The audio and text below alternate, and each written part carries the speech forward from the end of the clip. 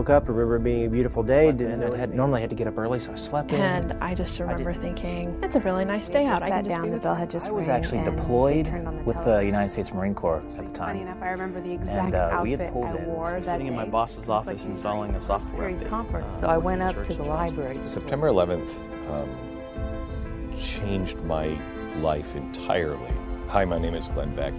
I was born just outside of Seattle, Washington. I'm Rich Hudson from Lake Forest, Illinois. My name is Jared Rue. I'm from Dallas, Texas. My name is Ashanti. I'm from Omaha, Nebraska, and this is what I remember. I'm from the small West Texas town of Abilene, Texas. My name is Vilma. I'm from Plano, Texas, and this is what I remember. My name is Sean, and I'm from Brooklyn, New York, and this is what I remember about 9/11. Miles and miles of sunshine. Other than that, it's kind of quiet around the country. We like quiet. It is beautiful outside. Perfect September day with lots of sunshine. Oh, would you look at Washington, huh? It's I'm Tuesday, going outside September today. 11th, 2001. Good morning, 64 degrees at 8:40 on this Tuesday, September 11th. Thousands of New Yorkers will head to the polls today to cast ballots for mayor and a host of other city offices on primary day. Yes. American 11, respond to me now. I am monitoring the call in which Flight 11, the flight attendant is advising our reps that the pilot, everyone's been stabbed. Nobody move. Everything will be okay. I think there's someone in the cockpit that's taken over. You have no idea where he's going? No idea. On Flight 11. The plane's in a rapid descent. The hijackers are in the cockpit. Oh, no. I think we might have lost her. See your face again, baby. I love you. Bye. Kennedy Tower reports that there was a fire at the World Trade I Center. understand that there has been a plane crash on the southern tip of Manhattan. A plane has crashed into the World Trade Center in New York, 8:52. Lots of thick black smoke coming from the top of the World Trade Center. It looks like the plane struck about 3/4 of the way up, maybe a little higher. Yeah, I can't. Unbelievable. I've never seen anything like this in my life. I was on the job about 5 months. I'm a firefighter for a local city, and I just heard on the radio going to another station that an airplane ran into the World Trade Center. And my mom ran into her bathroom. She said, "Sean, the My plane father hit the woke me building." up, said, "Hey, get out here, there's something on the news." And we're sitting there going through our lessons for the day.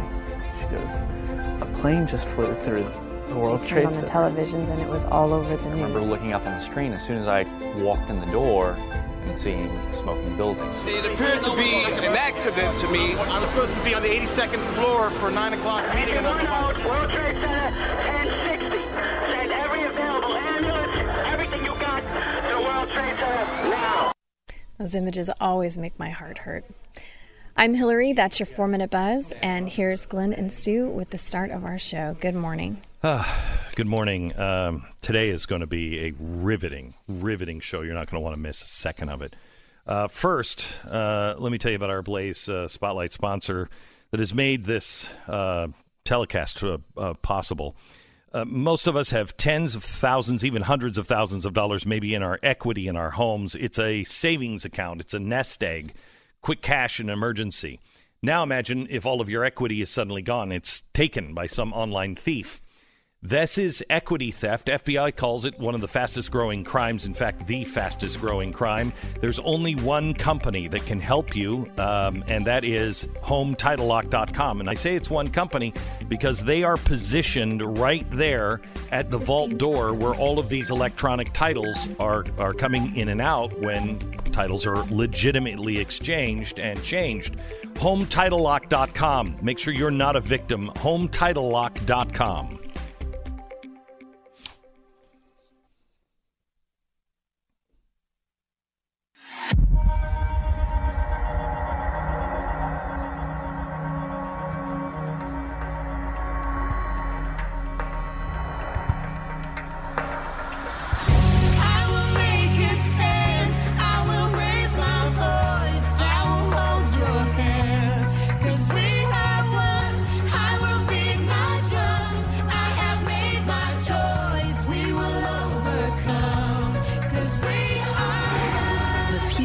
Of entertainment and enlightenment. This is the Glenn Beck Program. This is a very different day and a different year. I'm approaching I'm approaching this moment, this day of commemoration of 9/11 differently than I ever have. It feels different to me. And we'll talk about that a bit today. We have a show you do not want to miss. I wanted to begin with something I hadn't heard in 18 years. They were the first words that I spoke publicly on radio as I started my show 18 years ago today. Here it is. As I came in this morning, I don't know about you, but it all seems so surreal.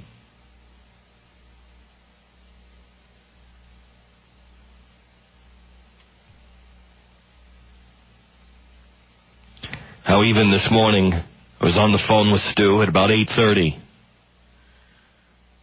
As we were getting ready to go over what we were going to do on the show today.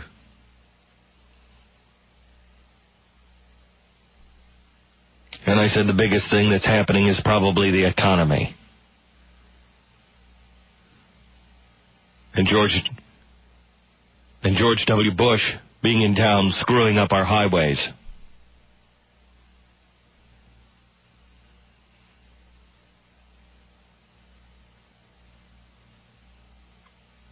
I was shaving as I heard Jack, Ted, and Sharon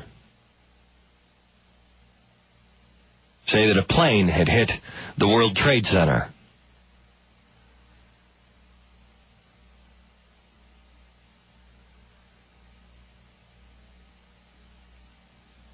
And at first I thought it would be just a small Cessna. And when I saw the size of the hole and heard speculation that it was an airliner,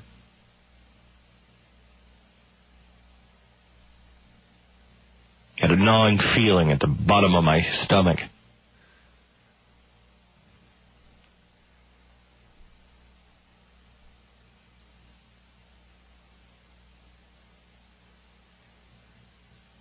It was a beautiful day in New York.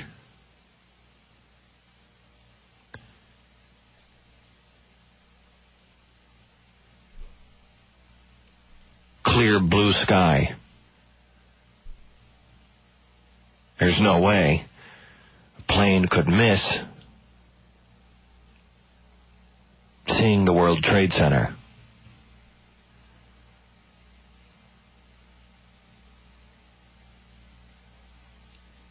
Stu called me. He said, "Did you see the news?" And as we were on the phone, we both watched in horror as a second plane hit the World Trade Center.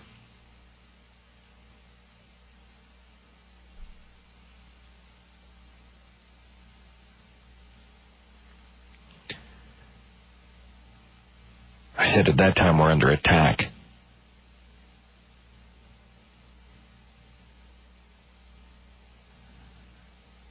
They're going for icons. They want to take down the World Trade Center. Minutes later, the Pentagon. It's been 18 years since that day. And I think it's time to look back up into the sky. I think it is time for us to look back up and say, what have we done with our time? What path are we on?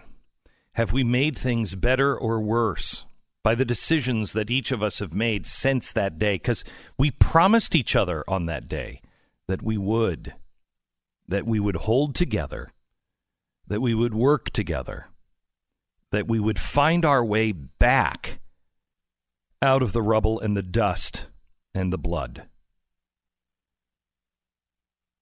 We've done a pretty lousy job. This year is the year that we must answer the question, who are we? The only way we can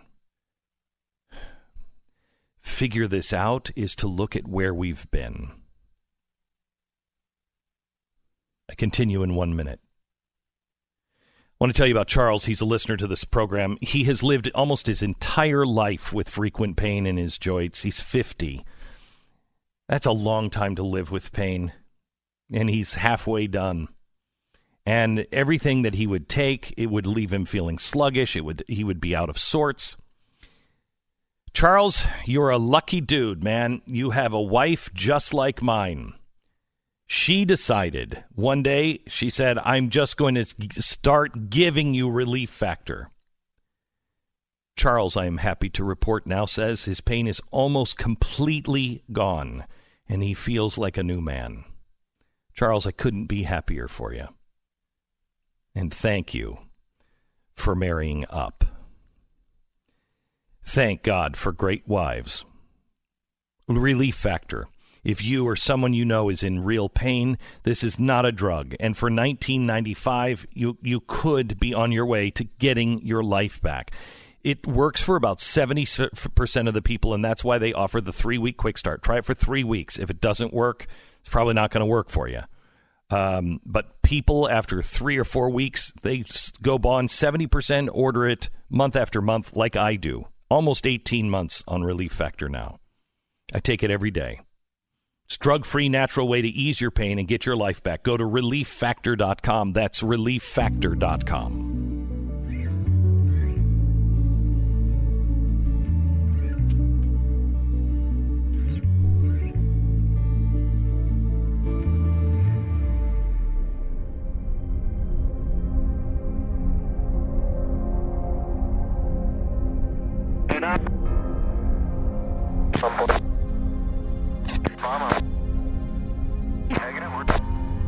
Hi, Captain. I would like to order to remain seated. We are on the board and we are going back to the airport and we have our demand, so please remain quiet. Say again. Executive 956, did you understand that transmission? Yeah, that transmission he said was unreasonable. It sounded like someone said they have a bomb on board. Sir, did you hear the transmission where the airplane that said he had a bomb on board? Affirmative, he said there was a bomb on board. That's what we thought. We just we didn't get it clear. That aircraft you can't get a hold of. Has he turned to the east now? He's just turned to the east also. Okay, 956, we had a visual on him. Just stand by. Do you have a visual on him now? We did, but we lost him in the turn. You can make a turn back to a 220 heading. Let me know if you can see him. Hey, we're making a turn at 956. Negative.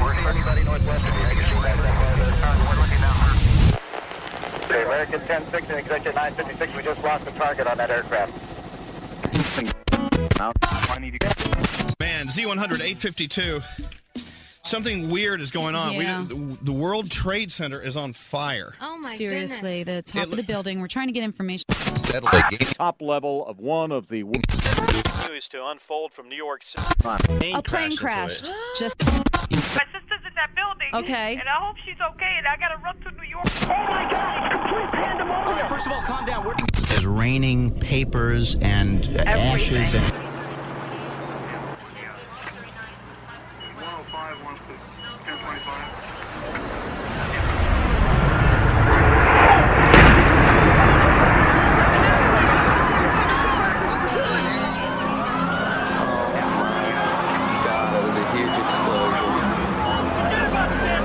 People are jumping out the windows. Over there, they're jumping out the windows.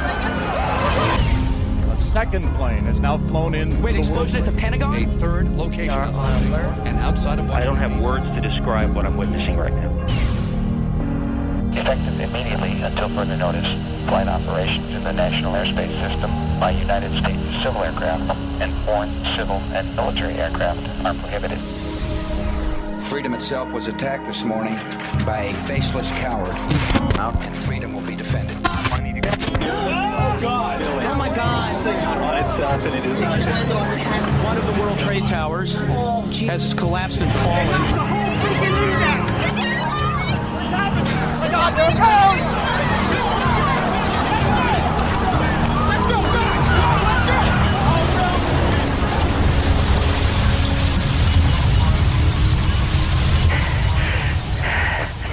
I've never seen anything like this.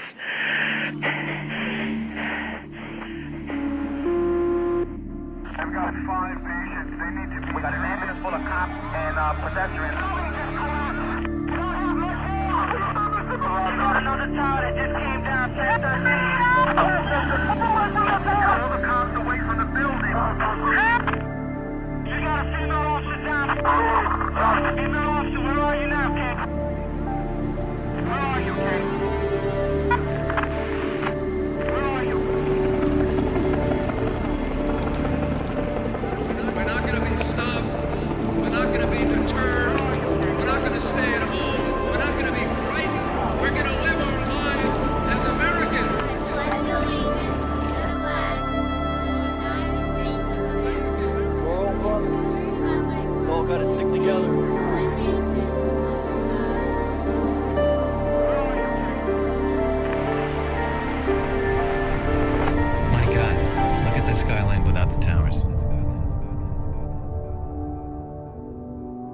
It is Tuesday, September 11th, 2001. This is Glenn Beck. Dateline, New York. In one of the most audacious attacks ever, terrorists hijacked two airliners, crashed them into the World Trade Center in a coordinated series of blows today that brought down the twin 110-story towers. Thousands may be dead. 58,000 people work at the World Trade Center. Sean, it's me. I just wanted to let you know I love you, and I'm stuck in this building. I'm waiting at the building where Mom went off. I don't know, but there's lots of smoke, and we just wanted you to know that I love you. One plane, United Flight 93, crashed north of Somerset County Airport, a small airport 80 miles southeast of Pittsburgh. United said that flight, Boeing 757, left Newark at 8:01, headed for San Francisco with 38 passengers. Just know that will prevail. We will not turn. It is as old as the scriptures. We will not falter. And is as clear And we will not fail. as the American Constitution. That is the news of this day, September 11th, 2001. United 93? United 93 calling? United 93, United 903.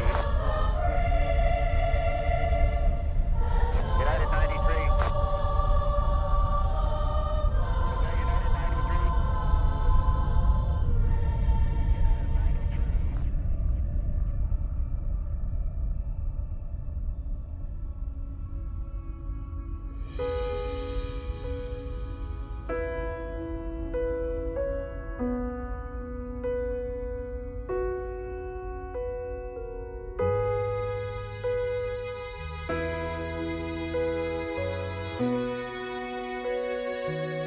The Glenn Beck Program.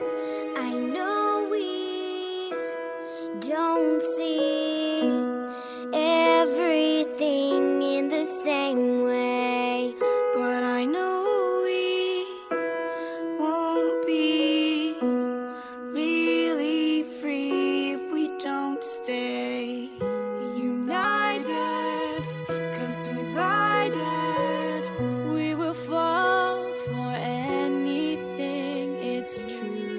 So I have decided I will stand for you, and I will make a stand, I will raise my voice, I will hold your hand, 'cause we are one.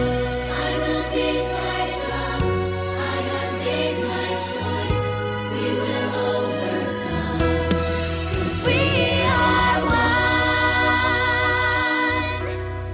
We are one. We are one. That was the thing that brought us together. E pluribus unum from many, one. We've lost our one. We've lost our unum. Can we take the day and just look for it for a second? Get away from all the other noise and just look for that. Back with more in 60 seconds. First, let me tell you about Norton Secure VPN. We are entering a new world, and it is incumbent upon us to open our eyes and see the world that is just over the horizon. We, through the Patriot Act and other things, we started violating the Constitution, and we got in love with all kinds of technology, and this technology is going to be a prison master if we are not careful. Norton Secure, Norton is the name we've trusted to keep our computers secure for a very, very long time. Well, we have to keep our information secure now. And Norton is here with a VPN. And what a VPN is it blocks people from being able to track you online. So nobody is gathering all the information. We are giving too much information to Google about who we are and what we do, and it has to stop. Please get a VPN.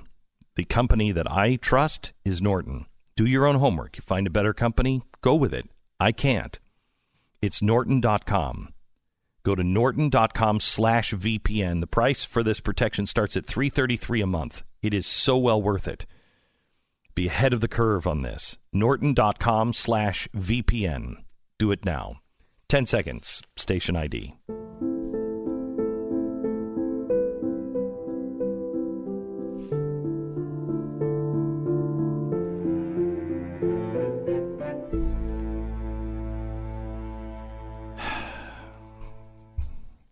We started going back and listening to what we did on September 11th, 18 years ago.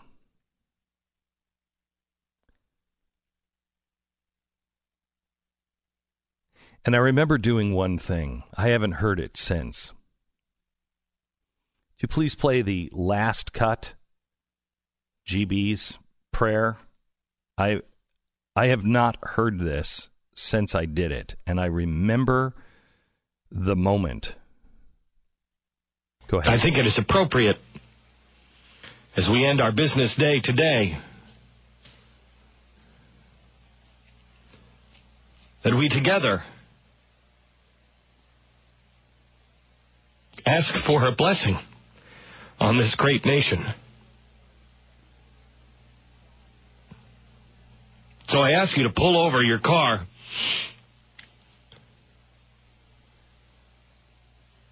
stop what you're doing. Hush your surroundings. And take a moment with me.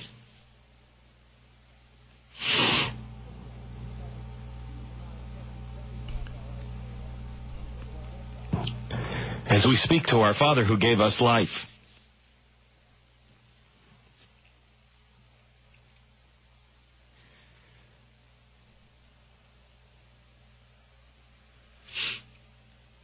Our most gracious Heavenly Father, we ask you today to watch over us. Your children are confused and frightened.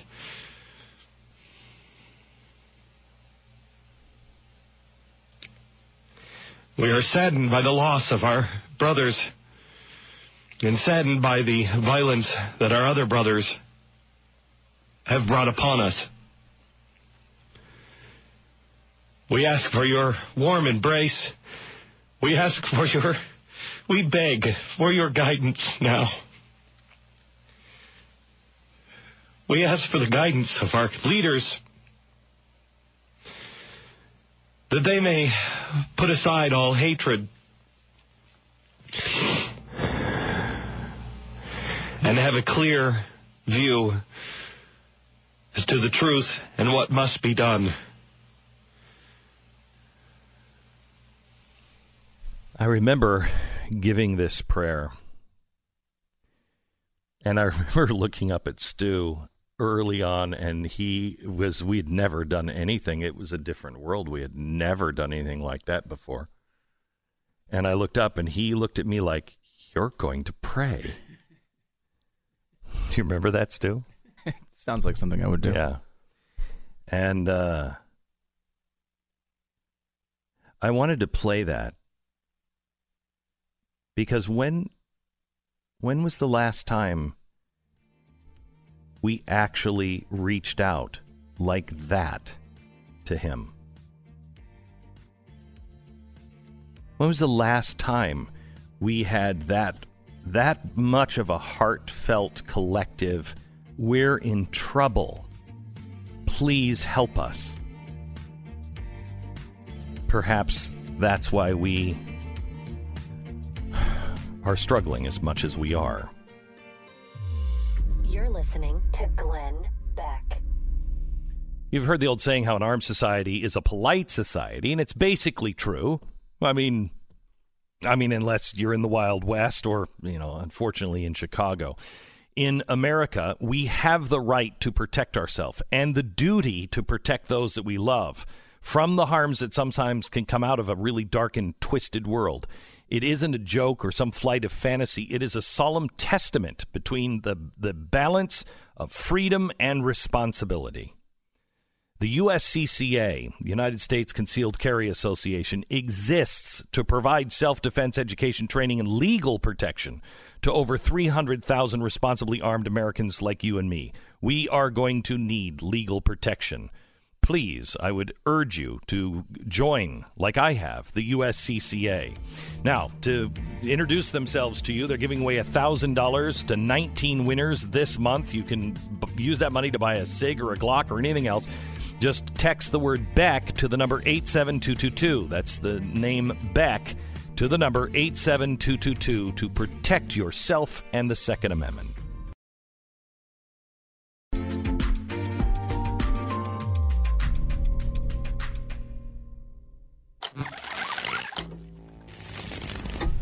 A picture seared in the nation's memory. President Bush at Ground Zero 3 days after the attacks. A bullhorn in one hand, the other draped around firefighter Bob Beckwith. That firefighter with President Bush was Bob Beckwith. Beckwith stood shoulder to shoulder with President Bob Bush. Beckwith, a firefighter from Queens, New York, in his mid-60s. That day, he stood alongside the president and stepped onto the national patriotic stage. Bob, are you there?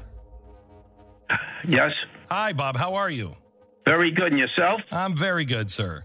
Very good. I just wanted to touch base with you, your experiences with 9/11, because I painted a painting of you a couple of weeks ago for an auction. And as I was painting you, I thought, I know this man's story, but not really. And now that you've had almost 20 years to digest it, I'd love to hear, first of all, where were you on 9/11 when it happened? When it happened, Glenn, my daughter had called me that my grandson, going to school on his bicycle, was hit by a car about 2 blocks away from me. And I ran over there to see what was happening, and I saw him on the ground, but he was moving, so that was a plus. And I found out from the ambulance driver what hospital they were taking him to. And I came home to get my car. I listened on the radio, and it said, I heard a guy say that a plane has crashed into the World Trade Center. We don't know anything more. And so I came inside, and my wife had it on the television already, and they had cameras there.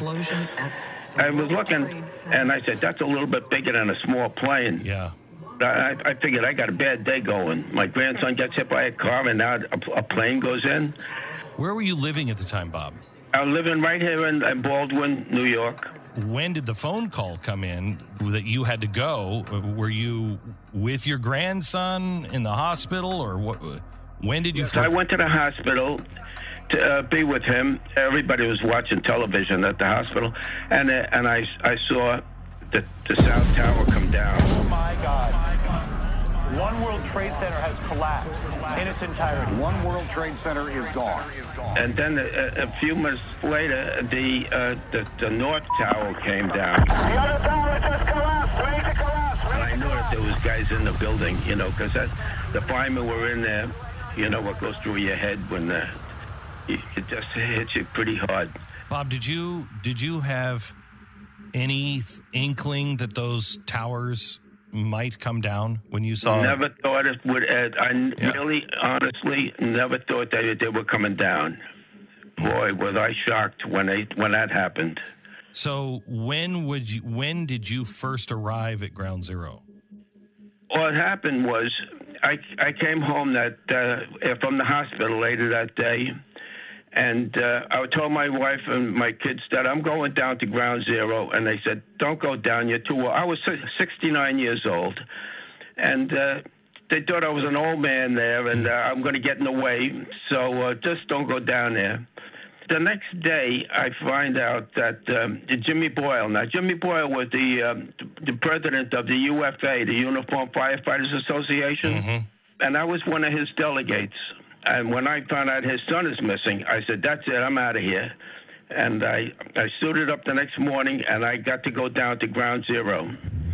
So I'm driving down there. I'm on a BQE, the Brooklyn Queens Expressway, and I'm going towards the Williamsburg Bridge. Oh, guess what? The bridges are closed. And I saw a cop's car going over the bridge with two vans behind it. I said, I'm going to give it a shot. And I drove between the cones, and I went on the bridge. But when I got over to the other side, there was nobody. Nobody was there. Everything was gray. And I went over to the house watch at 55 Engine, and I told him I'm going down to Ground Zero. And they said, well, good luck. I said, what the heck is that good luck about? Anyway, the police department, they're lined up on a perimeter all around the Ground Zero. I said, I got to get in there, you know. And I showed them my badge, and they let me in. And then the guy said to me, good luck. So I went down to about a block or two, and then I see the National Guard. They were on the perimeter also. And they said, we don't care that you're a fireman, but you're not getting in. So I had to think fast, and I talked my way in. I was at that perimeter. I don't know how anyone could have talked themselves through that line. How did you do it? I told a little fib there. I told them I missed the rig, and I was going to get in trouble if I didn't get in there. And they bought it. Wow. Wow. Okay. So you're there. You snuck across the bridge on the island. Then you sneak across the barrier with the National Guard. Right. And then what happens? And then I came into Ground Zero, and I tell you, it was a shock. Now you can see the people running as the buildings begin to crumble. Rescuers running, racing for their lives. One of the buildings is partially collapsed. Remains that as yet unidentified survivors will be found in underground. The first thing that came to my mind was this is how it probably looked in the Blitz when. Yeah. Wow. You know what happened? I worked down there all that day. And I was on the bucket brigade, and I found a shovel, and I started digging with the guys, and we found a pumper. A pumper is a fire engine in the rubble, and we told the crane operator to put the rig out in the street, which he did. Some guy comes over and he says, "The president is here," and I saw the guys put their shovel down, and I put mine down, and I walked out to the street. And there's that pumper we just dug out of the rubble. I jumped up on it, and right across the street was a command post, a tent with all microphones in front of it. I figured, that's where the president's going to talk. This Secret Service man came over to me, and he said, is this safe? I said, yeah. And he said, well, jump up and down on it for me. So I jumped up and down on it for him. And he said, okay. He said, somebody important's coming over here. And when they come here, you help them up, and then you get down. I said, okay, because you do what the Secret Service guy tells you to do. The president comes around, and he does a hard right, and he comes right in front of me, and he puts his arm up. So I pull him up, and I turn him around, and I said to him, are you okay, Mr. President? He said, yeah. And then I start to get down. He said, where are you going? I said, I was told to get down. He said, no, you stay right here. And he put his arm around me, and that's my story. That's unbelievable. I didn't know really is. I didn't know any of those things. What did the president say to you at one point? Do you even remember when he turned to you in the middle of the speech and he said some things to you? Do you remember? No, we couldn't hear. We couldn't hear each other. We did speak to each other, but we didn't hear each other. It was too loud. The guys were yelling. I didn't remember him having that megaphone, the bullhorn. Really? And then he started to speak, and he's speaking to the right, and the guys on the left, they're yelling, "We can't hear you." And then he turned to the left with the bullhorn, and he said, "I can hear you." And the whole world hears you. And the people who knock these buildings down will hear all of us soon. They went crazy. They went nuts. They started chanting USA, USA, USA. And it was, he said everything in those 3 sentences. So, Bob, you were given a flag right after his visit, right? Yes. When I was helping him get down from the rig, somebody handed him the flag, and he puts his arm up and he waves the flag. I saw Governor Pataki standing there, so I tapped him on the shoulder, and he turns around and he grabs my legs and he picks me up and he puts me out in the street. I said, "You're going to hurt yourself." He said, "I'm a big guy." I said, "Okay." I'm walking back to go back to work, and this Secret Service guy taps me on the shoulder and he said, "The president's been looking for you." I said, "Oh, no, what did I do?" and he said, "He wants you to have this flag." I said, "Oh, very nice, thank you." And I stuck it in my pocket, and I'm going back to work. Anyway, Glenn, the Secret Service guy that told me when the politician comes over there and takes my spot to get down, when I went on television, I would tell them my story. And I got a letter from the White House. I'm the guy that told you what to do. Thank you for calling me a Secret Service guy, but, and he signs it, Karl Rove, Senior Advisor to the President. Oh, my gosh. Oh, my gosh. Exactly. That's what I said. So let me ask you this, because the day before, your family was saying, "You're just going to get in the way." When you got home, after sneaking across the bridge, sneaking past the National Guard, working, then the president is giving one of the most memorable speeches probably since the day of infamy. What did your family say? I drove over and I said, "Who's going to believe that I was with the president?" There were no cameras down there, Glenn. No cameras at all that I saw. Anyway, I pull up in front of my house, and people are coming out, my neighbors, and they all carrying the candles. That was the day they had candles. And they came into my driveway, and this police officer across the street from me, and a city cop, and he said to me, "Beck, you're right. You're on television." I said, "Get out of here. There were no cameras down there."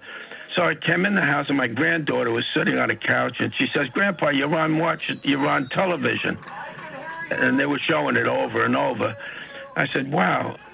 I was surprised that they had me and the president, who was the most important thing. Yeah. You stayed in touch with the president?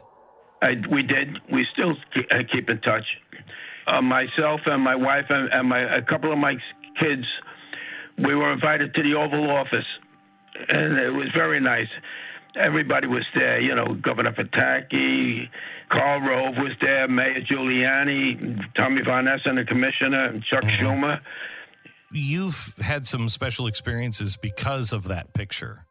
Yes, we were called into, Germany 3 times, and then twice in Cologne, and really treated top shelf. So, Bob, when you look back at this now, what is it that you take away? What is it that we should, as a people, take away from that moment on the fire truck?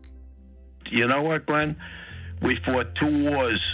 We fought the Japanese and we fought the Germans, and we stuck together, and that's the same thing that happened at 9/11. People came in from every state to help us. Search and rescue and rescue, right? And the food. I was there, Bob, and I saw people come from all over the country to feed you guys. And my wife and I went, These firemen were coming out after a long day, and both of us just started to applaud. Like, I don't know. Everything was upside down, and the enormity of it was just remarkable. Yes, it really was.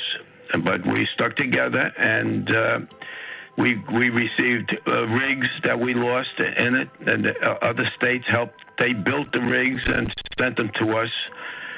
You know, this is America, and the people are great. They really are.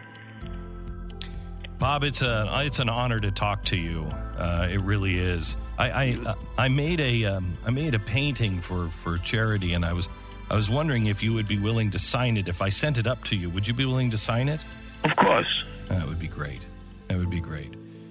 Bob, thank you so much. God bless you. God bless you, Glenn. Thank you. Bye-bye. Hey, I want to tell you about a great way to get sleep. Our sponsor this hour is MyPillow. MyPillow is a great pillow. I was just talking to my wife last night as we were getting ready to go to bed, and I said, I really love about this pillow is you just put your fist through it, and it fluffs up exactly the way you want it. It's a great pillow. You can now get all kinds of things. They have new radio listener specials going on. Biggest special they've ever run. If you go to mypillow.com and click on new radio listener specials, you're going to find specials on their pillows, on their sheets, which are fantastic. And even MyPillow dog bed, which is now $19.99, so your dog can sleep in comfort as well. Sorry, cat's not included. The promo code is Beck at mypillow.com. Again, click on the new radio listener specials. It's mypillow.com. Enter the promo code Beck. This is the Glenn Beck Program.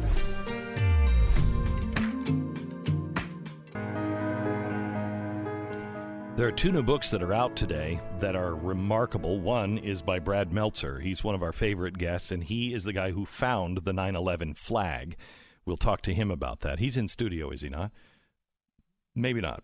But he'll be with us here in a few minutes. And then the other book that has come out, The Only Plane in the Sky, An Oral History of 9/11. I've never read a book like this before. It is riveting from cover to cover.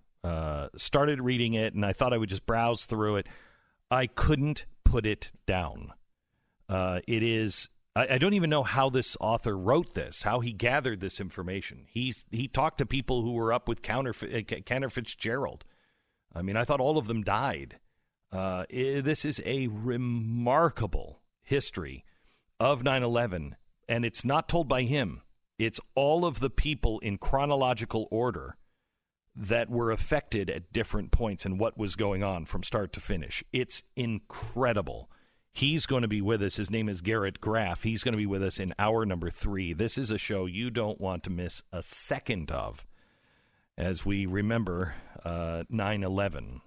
Perhaps we should honor our promises that we all made to each other. We wouldn't forget, and we wouldn't break ranks with one another. And boy, have we ever. And really a lot of our problems that we have right now, the issues that we're dealing with right now, were made, I think, with good reason at the time and good faith at the time, and we should reevaluate those things and what we originally said we would do, all on today's broadcast.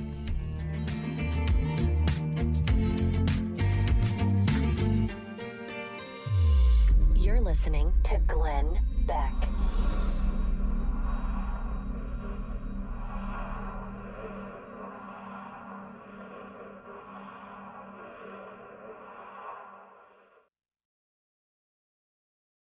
Gosh, for those of us who were old enough to really be, parents at the time, this is a bizarre day.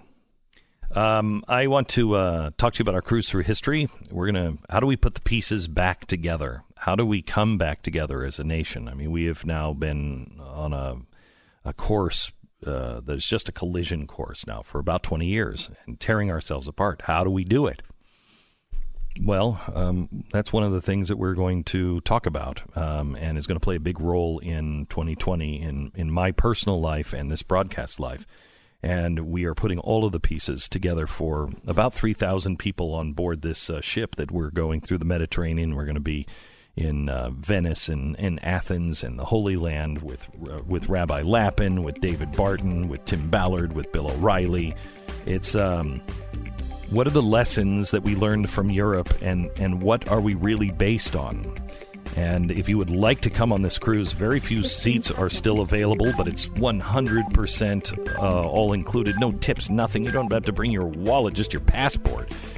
Cruise through history. Go to ComeSailAway.com and learn more about it and get on board now. ComeSailAway.com.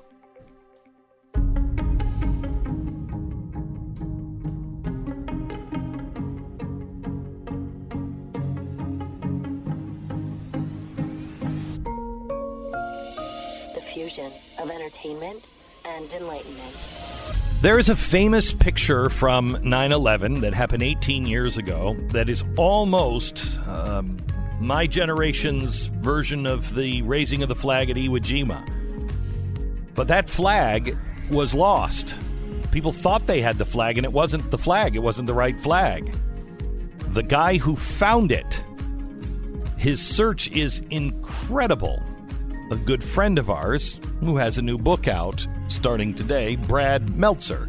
He joins us in just 1 minute. This is the Glenn Beck Program. As a conservative living in today's America, I am well aware it just wouldn't be possible for me to transact every act of business that I do with only businesses that contribute to conservative causes. I just don't want to put money into people's pockets that are actively working against the things that are really important to me. For instance, life. I don't want to do business with people who are giving, a lot of money to Planned Parenthood. Why would I give my money to them so they can give it to Planned Parenthood?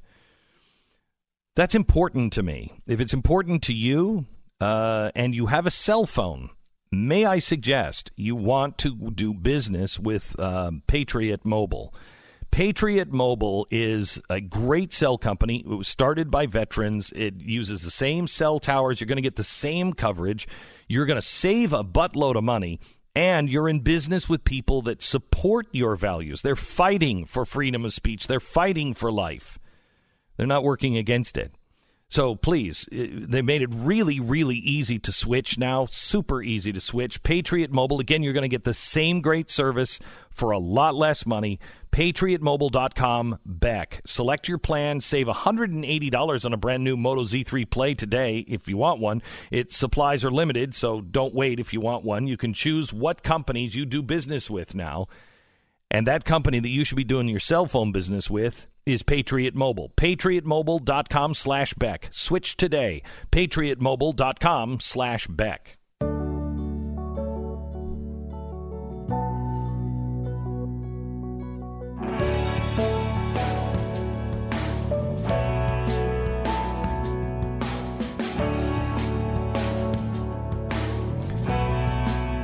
I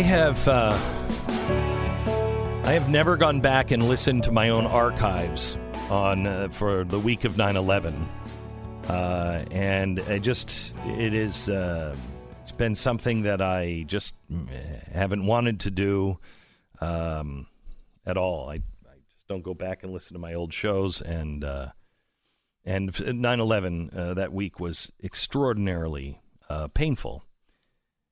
But my staff has gone back, and they've brought a couple of things to me that I had forgotten about that kind of put the day into perspective. And can we just, before we go to Brad, can we just play the clip of what I said during the show, everything that was closed on this day, to give you some perspective of what this day was like 18 years ago? The White House, the Capitol, the United Nations have been evacuated. For the first time ever in the history of our country, we have stopped all aircraft. All flights nationwide stopped at their departure airports. All international flights were diverted to Canada. Fighter jets are now circling Washington, D.C. and New York City. Only medical personnel are allowed to use the streets in Washington. Israel has evacuated their embassies. Chicago, Sears Tower has been evacuated. The Centers for Disease Control, Atlanta, evacuated. CDC at this hour is preparing bioterrorism teams. 16 fighter jets scrambled over Washington, D.C. Shopping centers across the country have been closed. Kennedy Space Center, LAX, Disney, closed. World markets today down dramatically. U.S.-Mexico border closed. And that was all for 6 inches of snow. And, it was a bizarre day that you completely forget what that day was like, even if you were there. Brad Meltzer is a good friend of mine.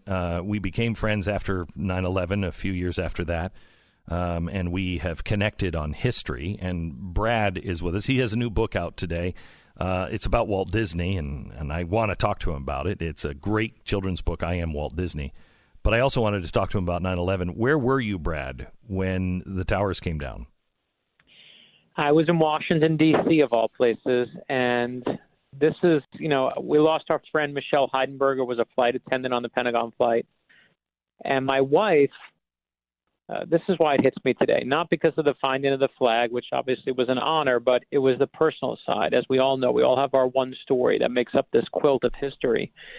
And my wife worked in the U.S. Capitol, and she was driving to work. She was 8 months pregnant, giant belly, my son about to be born in October. And my wife thought, the towers were hit. I wonder what security, I wonder if they'll increase security at the Capitol.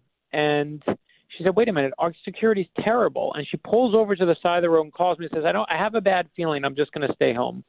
And I know to this day that but for the heroes on United Flight 93 in Pennsylvania, that if that flight did not go down in Pennsylvania, it was headed to the Capitol. I know people say the White House, but if you look, the plaque that honors them is actually in the U.S. Capitol.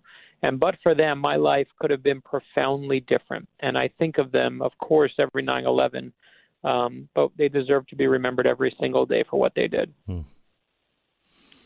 That was one of the most moving things of 9/11 was not only the way everyone kind of pulled together, but what those people on that flight did. And it wasn't, it was weird. I haven't even heard this. Can we play my response? Somebody called into the show. I haven't heard this yet. This is 7 hours after the planes hit the World Trade Center. There's plenty of time to scream for blood. There is plenty of time to exact the price of the day's events. But I don't know about anybody else. I'm not there yet. I'm barely hanging on emotionally just on the overwhelming events of the day. I haven't been able to process, take out the human toll. I haven't even been able to process that the skyline of New York is different. Let alone that there is a possibility with 58,000 people working in the World Trade Center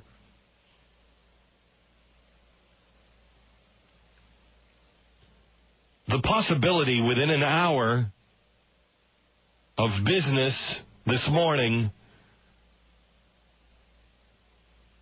we lost more American lives than were lost in the entire Vietnam War.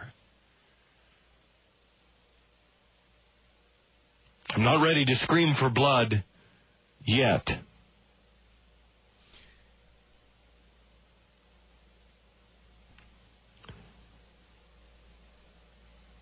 Devastating. I think it's time to be around like-minded people that you don't know. And hold on to them for dear life.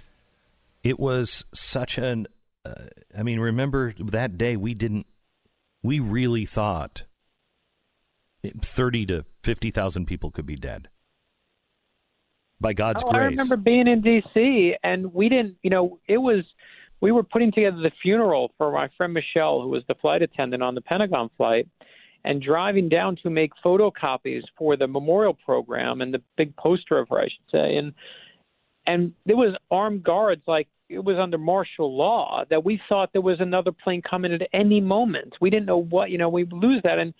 And I really was struck, Glenn, by what you just said in that clip, which is, holding on to people you don't know. And I'm just so saddened as we all relive this moment of 9/11 and those visceral memories kind of come back, that in that chaos, there was that unity again, right? We felt somehow that these United States of America were that magical word again, united.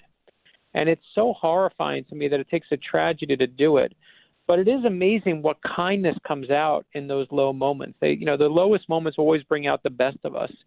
And when we were searching for the 9/11 flag, everyone knows the great photograph of the firefighters raising the flag at 9/11, and the flag went missing 24 hours later. I became obsessed with it and started searching for it. We did a story on it on our TV show and said to America, please bring it back. Now, here's a story I don't know if anyone knows, is on the episode of our TV show on History Channel where we asked to come back, I added something to the script that we had, and I said, I want you to bring it back to my friend Michelle Heidenberger, this flight attendant on the Pentagon flight, because 3,000 people dead, it was always too hard to imagine. But for me, it was always for my friend. And when the flag finally was returned, right after the episode aired, I couldn't tell anyone, but 4 days later, a man walked into a fire station in Washington State, in Everett, Washington, and said he was a former Marine. He said, here's the flag. I saw lost history, and I want to bring it back. And I finally, secretly, when it came back, I called him to say thank you on behalf of the American people. And I said to him, he said to me, you want to know why I brought it back, Brad? And I said, yeah, I did, because we offered a reward. To this day, he's never taken the reward. We offered him $10,000 to whoever brought it back. He's never taken it. But he said, you want to know why I brought the flag from 9/11 back? And I said, sure. And he said, because of your friend, Michelle Heidenberger. He's like, you mentioned her on the air, and it got to me. And I knew I had to bring it back in that moment. How did he get it? I love that. How did he get the flag? He was like yourself and myself. He was a collector. But his specialty was American flags. And he got it from someone who lost someone at Ground Zero.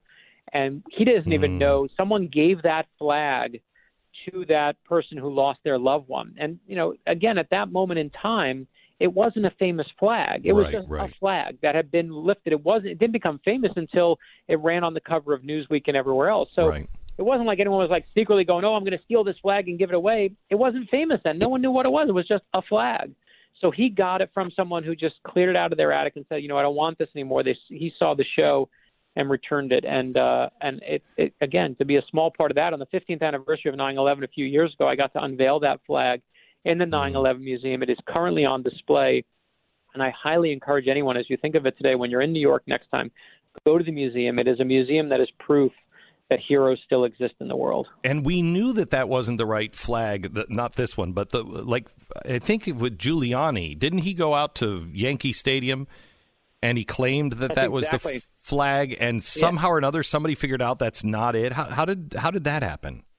Yeah, so Giuliani and everyone signed the flag at Yankee Stadium. They had this big kind of homecoming, and they brought the flag out and everyone cheered, and they all signed it. And the owners of the flag, it was actually taken from a boat down at Ground Zero, was this Greek couple. And the Greek couple said, hey, that's our flag. And everyone knew it was off their boat. They knew where it came from. They said, can we use the flag at a charity benefit? They're doing a 9/11 benefit. We'd love to bring the flag there. And the city said, of course. So they gave the flag to the couple. And the couple unfurls the flag at the event. And they realized this flag is gigantic. Their flag was small. They're like, someone switched the flags. They lost it. And then to cover it up, someone just added a new flag. So that was how they finally realized it was missing. And that's how, of course, we got on the case and just said, someone out there must have the real one.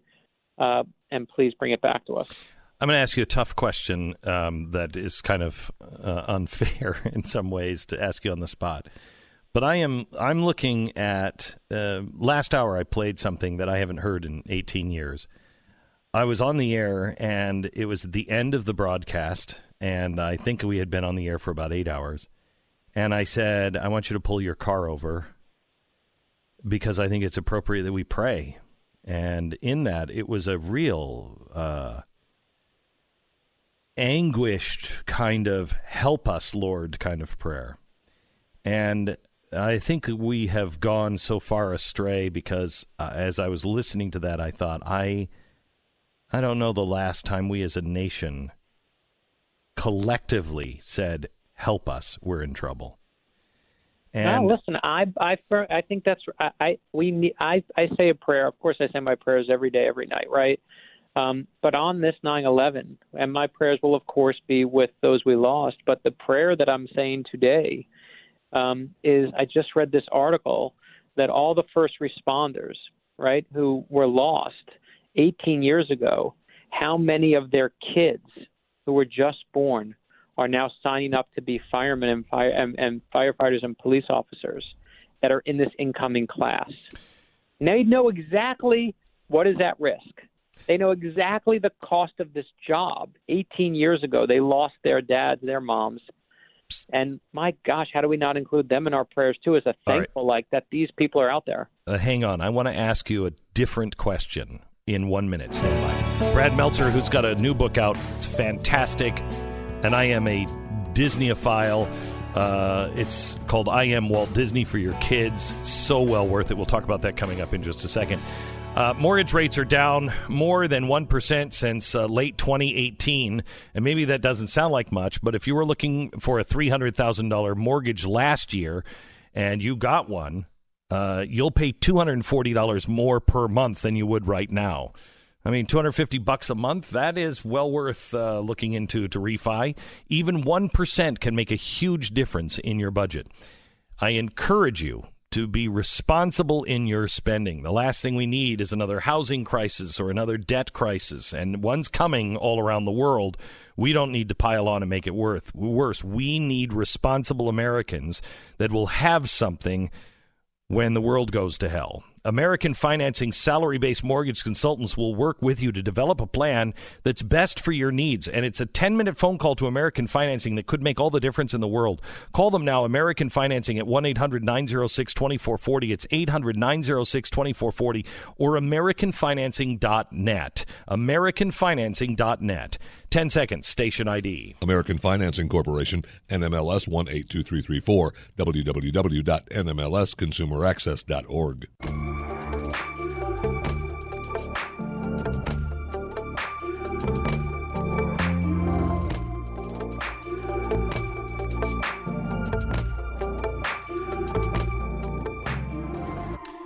So, Brad, we are now paying for the consequences of our actions, the war in Afghanistan, the war in Iraq, the Patriot Act, all of these different things.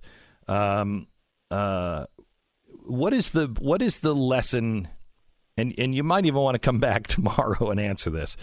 What is the thing that we have done in the last 18 years that we should now look back and go, that was a mistake. We probably shouldn't have done that, and we should talk about it and correct this mistake? Listen, I think when we look back on history, and obviously be happy to come and talk tomorrow, because I know, there's just two big issues to talk about today, and we have to, but, I think the thing that haunts me is that misinformation that took us to war as if we were so rightfully, looking for someone to get, right? Yeah. We were attacked personally. Yeah. And I do think that, and I was at President Bush's funeral. I saw W. Was at dinner with him months ago. Right. But that is haunting. That we had the wrong information and went to war on the wrong information. Yeah. That in Iraq. That is forever haunting because, I've done books on Dover Air Force Base and the men and women who take care of our fallen soldiers. Yeah. And how many fallen troops have gone through Dover for truly what I can only say is the wrong reason, and not just because it's wrong that anyone should die, right? We don't want any one of our troops to pay the ultimate price, but, sent to battle for what? And that's what, you have to, at the end of the day, we see war, and that's a big word, but we forget that, when you enlist in the military, they will tell you as the spouse of someone who is sending their spouse into battle, that if two people show up at your front door, it means your loved one's dead. And if one shows up at your door, they're just injured. And those are real things that happen. Those were real funerals that happened. Thousands of men and women buried because of this. They told me, at Dover, that at the height of Iraq and Afghanistan, there were so many bodies coming through there that they literally had to, find another cooler to stack them up on. They were coming so big, so many, so fast. And that's the thing that I look back on and say, that's one of the places where we went so wrong. Brad, let me switch to your book. I Am Walt Disney. You know how much of a fan I am of Walt Disney. I did not know about the tar painting on the back of his house.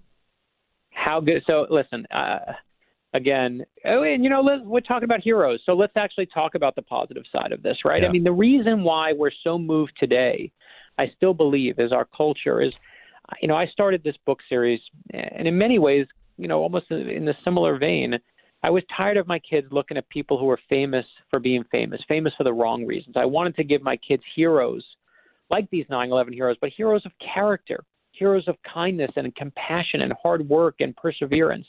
And we did I Am Amelia Earhart, and I Am Abraham Lincoln, and I Am George Washington. But our number one requested hero is the one that comes out today, I Am Walt Disney. Number one request?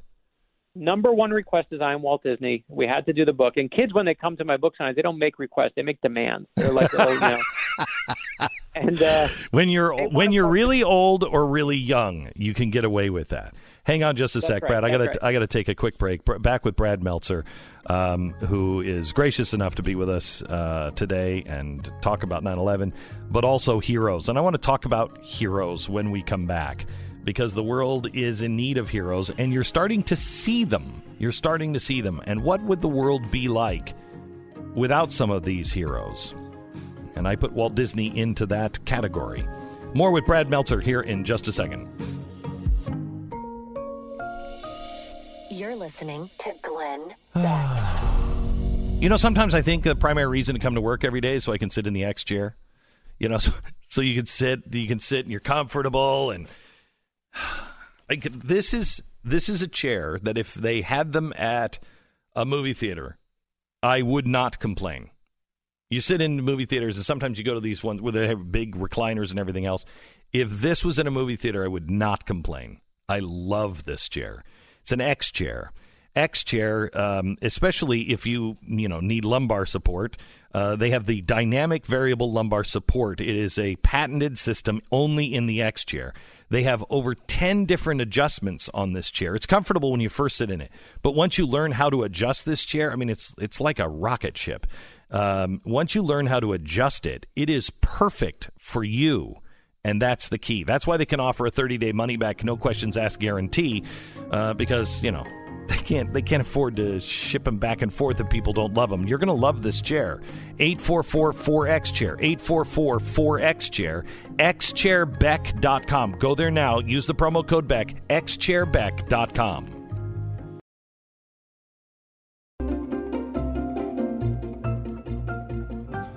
I think it's appropriate to take a break from the mainstream media that's, just talking about Donald Trump and a tweet or the Taliban or whatever, and just all the politics around that. And then the other side, talking about how the New York Times said that airplanes targeted the Twin Towers instead of saying that it was terrorists that Shut up.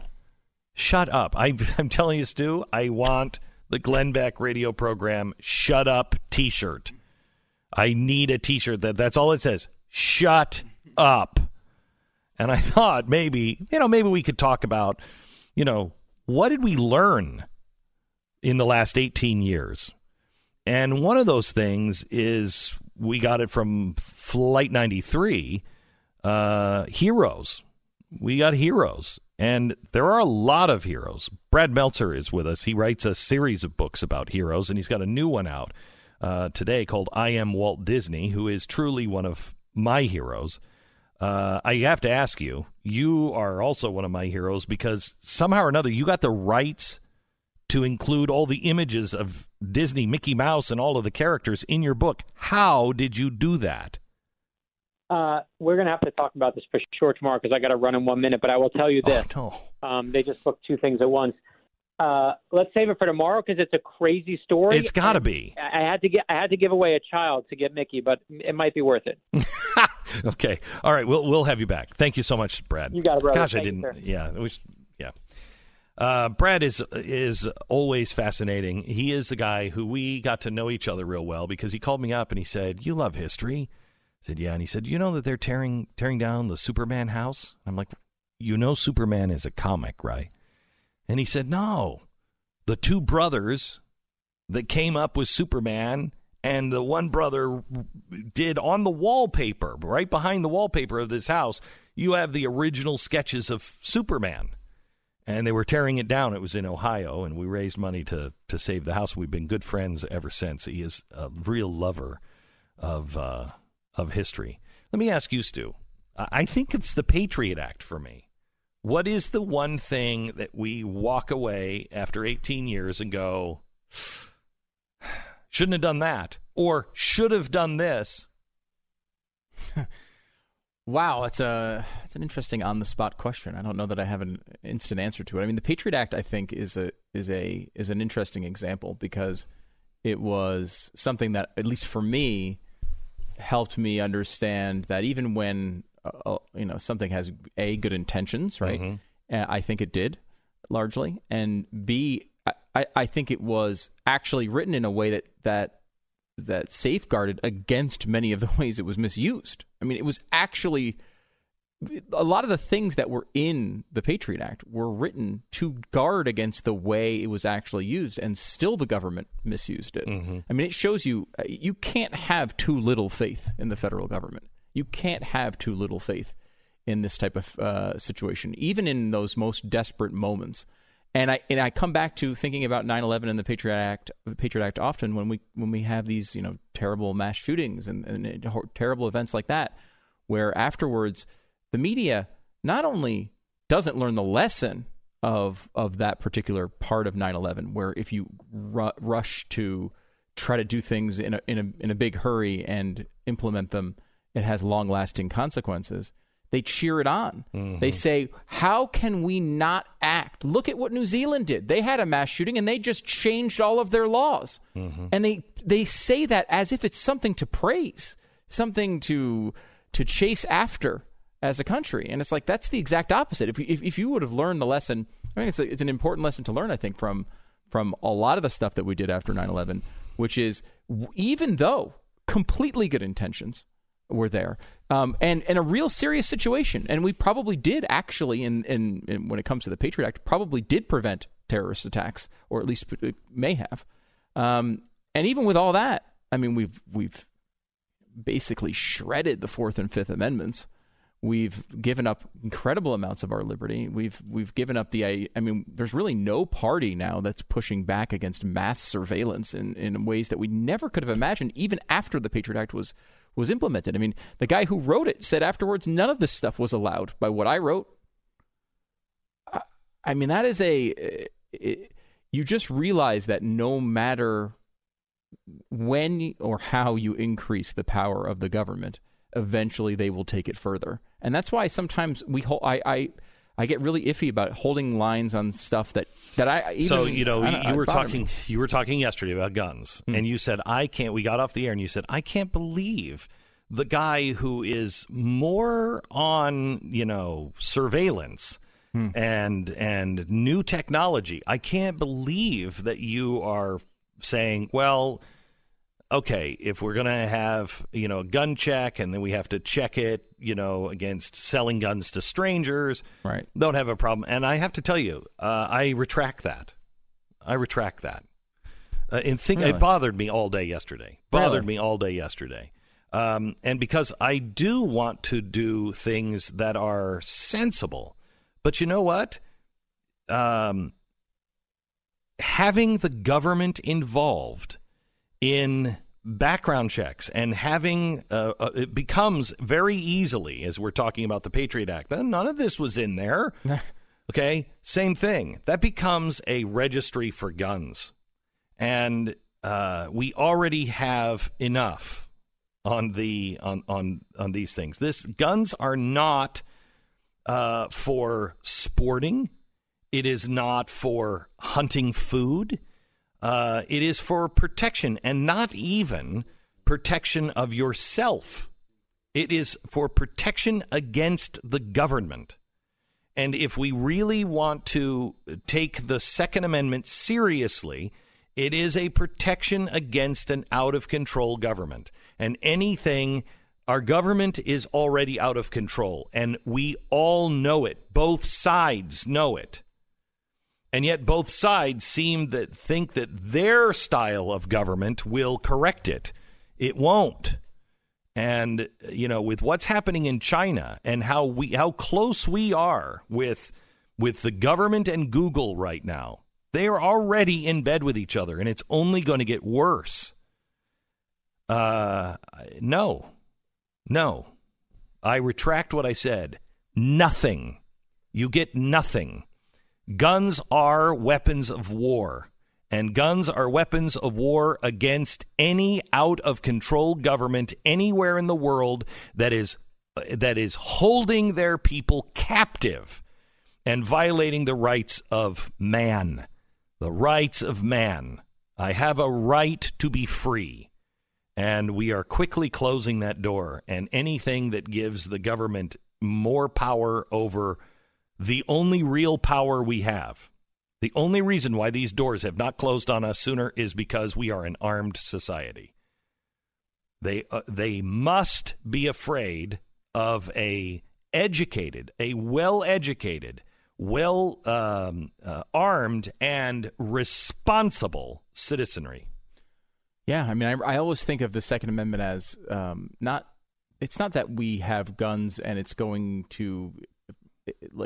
it's not necessarily even to defend yourself in a war or some terrible government crackdown. God forbid Adolf Hitler gets elected. Mm-hmm. It's because no one would ever try it. It's to prevent it from ever occurring. That's why they're all saying, we're not going to confiscate your guns. Of course you're not. Of course you're not. You will lose. And people say, you're going to fight against the U.S. Army? Yeah. How long have we been fighting the Taliban? People were throwing rocks at us. It's really hard. I think that's pretty darn effective. I think it's pretty darn effective. It's not that you're going to wipe out. It's going to be a simple war, but you don't lose your freedoms. And it's not your freedom that you're protecting. We have to look at the First Amendment. I did a lot of thinking about this yesterday. We have to look at the First Amendment as, hey, I have a right to question you, to gather, to be in a group. I have a right to say, what are you doing? Stop it. I have a right to expose you in the press. I have a right to do all of that to the government. All of that is to the government. Remember, your First Amendment is not for, what you can say in a movie theater. It's what you can say about the government. So the First Amendment is, I can say whatever I want. Well, that doesn't mean anything if they have a militia or a military, unless you have another counterpiece. If you've ever played chess, you don't make a move if they can make a move and hurt you just as bad. That's what the Second Amendment is. I can say whatever I want about you in the government. I can question you. I can gather together in groups to question you. I can print anything I want against you because I might think that you're corrupt. Might think that you're corrupt. And the Second Amendment says, and you know what? I have the steam to back it up. I don't want to. But it keeps them at bay. It keeps them in check. That is the critical part. And that is the thing that we are forgetting right now. And every time we have done something in the last 18 years for security, and it's common sense, and we should do this, and, well, that's just, we should just, it doesn't work out that well. Look at the TSA. I don't mean to drag down the TSA because there are a lot of good people. There was a guy here in Dallas who I think was the best TSA guy I've ever seen. And, we have to take off your belt and your shoes and everything else. And he's like, don't touch that. Don't touch. He was an Indian guy. He's like, don't touch. No, don't touch. And he was running that line But he was effective and he was good, and he wasn't doing it because he was some overlord. He did it with a sense of humor. We're all in this together, but I know how to make this line work fast. I loved the guy. There was another woman who was in another airport. I think this was in Los Angeles, and she said, "You have tickets?" That's how she. "You have tickets?" And I said, "Yes." And I was headed toward the place where you show them the tickets, and I said yes, and I showed them, and she just looked at me, and it wasn't because she even knew me. She just looked at me and she gave me the dirtiest look.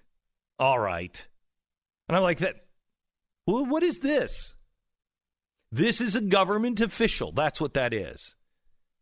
When you put the government in charge, you want to do TSA? Good. Do it privately. And those airports, they have a choice. Those airports that are doing it privately, they're the ones, every time we do a check on the TSA, those are the airports that catch something wrong. Every time we get the government involved, every time it ends up poorly. No, sorry, you get no more. None. You're not responsible. You're not responsible with the powers that we gave to you. It's time for the people to start taking those powers and the states to start taking those powers back.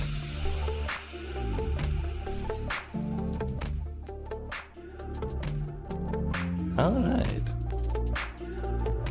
Let me tell you about our sponsor this half hour. Charles is a listener of this show, and he has lived almost his entire life in pain. He's 50. He's 50. Can you imagine living in pain your whole life? Now, he's tried a lot of remedies over the years. He's had a few different medications. He has taken all kinds of medications. Some of them make him feel sluggish, and, he's 50 now. He's lived his whole life in pain.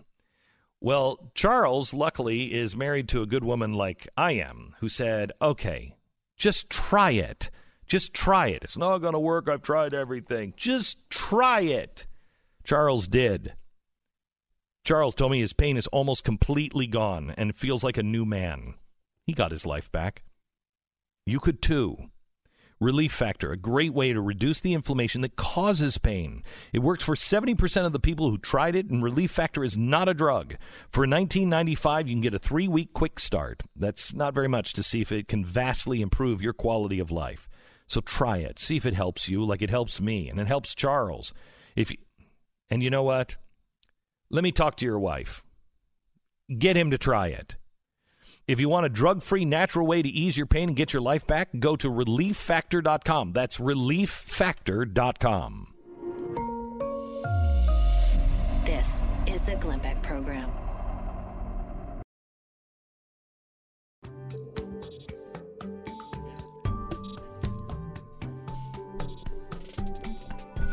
Welcome to the program. We're so glad that you're here. We have a guest on next. He wrote the book, The Only Plane in the Sky, and I picked it up. I thought it would be good to talk to the author, but I didn't think it would be a book that I would like to read cover to cover. And it's just an oral history of 9/11. And this is the most fascinating history book I have ever read. There is no opinion from the author because it's all firsthand accounts and it is all in order. So he interviewed somebody maybe for an hour, and then he's like, okay, well, so what happened first? What happened? And then he took them and pieced everybody's together in chronological order. So they're all telling the story in real time, but you're seeing it from, 10 different perspectives, the same moment from 10 different perspectives with no stringing together of anything, just their words. I'm telling you, I started reading this last night, and I could not put this book down. It's the way history books should be written. I can't even imagine, the undertaking that is to put together, because they have quotes from everybody in the room. Everybody. In every room. Yeah, I mean, it's... Everybody. Yeah. He's got people... I thought they were dead. He has people that were way up in the World Trade Center. I have no idea. I had no idea that all of these people were even alive. let alone he's just talking to, just regular people that were in the building, regular police officers. I can't imagine the research and the amount of time it took to write this book. And it is the best history book I think I've ever read, because there's no opinion. There's no opinion. It's just the words of the people who experienced it. It's called The Only Plane in the Sky. It is out this week. It was written by Garrett Graff, an oral history of 9/11. I can't recommend this book highly enough. Truly remarkable work. He's going to be going through it, and we're just going to go through some of the most riveting parts of this book right after the top of this next hour. Stand by. You're listening to Glenn Beck.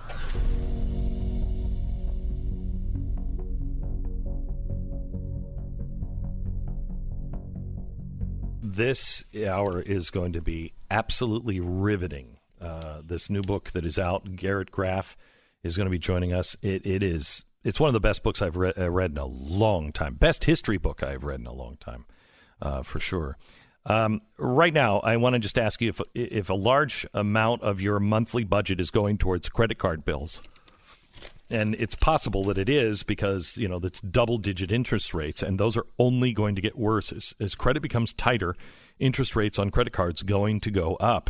Meanwhile, the bank interest rates, if you can get a loan, a consolidation loan, those rates are going down. Get out of those credit card interest rates and consolidate, and then don't put more money onto your credit card.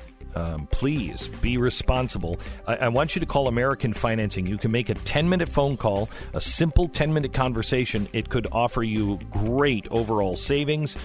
This is a company that I've known and endorsed for 10 years. It's AmericanFinancing.net. They will help you. AmericanFinancing.net. Call 800-906-2440. AmericanFinancing.net.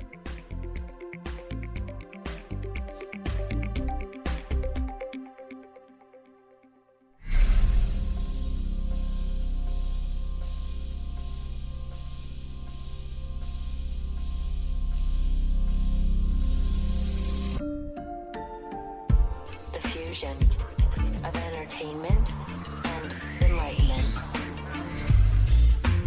I have to tell you, a new book has come out, and I was not interested really in reading it because of the format, I think. And I thought I had read everything about 9/11. And then last night I took this book home, and I have not been able to put it down. I think this is the best history book I have read in a very long time, and I love history. This is an oral history. I don't know how this guy did it. This is the most comprehensive look at any event I have ever seen in American or world history. This is the future, I think, of history books, and it is riveting. Absolutely riveting. I can't recommend it highly enough. The Only Plane in the Sky, an oral history of 9/11. It has just come out. We have the author on with us today, and I will show you why it is so riveting in 60 seconds. This is the Glenn Beck Program. Sometimes you're waiting for a flight. You charge your phone at one of those, airport USB charging stations. That's something you really have to pay attention to, and not necessarily the safety speech, because cyber criminals have modified some of those USB connections and installs malware on your phone and downloads your data without your knowledge. I know. 183 on the checklist of things you have to worry about. Don't worry about it. Get LifeLock, and you won't have to worry about these things. LifeLock will detect a wide range of identity threats. It'll keep you informed if and when somebody out there is trying to get a hold or sell your information online. And if there's a problem, a U.S.-based restoration specialist will work to fix it. So don't let somebody steal the information that you have. Get LifeLock today. Batten down the hatches because there are a lot of bad guys out there. I mean, you don't have to worry about it. LifeLock will take care of this for you. No one can prevent all identity theft or monitor all transactions at all businesses, but LifeLock can see the threats that you might miss on your own. Join now and get an extra 10% off your first year if you use the promo code BECK. Call 1-800-LifeLock, 1-800-LifeLock, or head to LifeLock.com. Use the promo code BECK and get an extra 10% off now. The name of the book is The Only Plane in the Sky, an oral history of 9/11. Garrett Graff is the author. Garrett, welcome to the program. Thanks so much for having me on this day. It's an honor to have you. I have to tell you, your book, you are going to sell, I hope, millions of copies. This is a hard topic to get people to look at. And I don't really want to live through another rehash of 9/11, and I don't want somebody's opinion on 9/11. I just want to know what happened.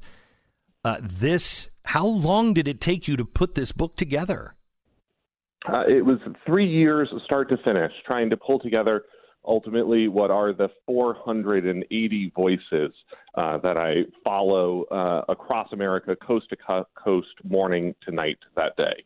I mean, it is incredible, the number of people that you have in, and your voice is not one of them, which I so appreciate. It is just you. Did you interview everyone about that day and then cut them up minute by minute to place them?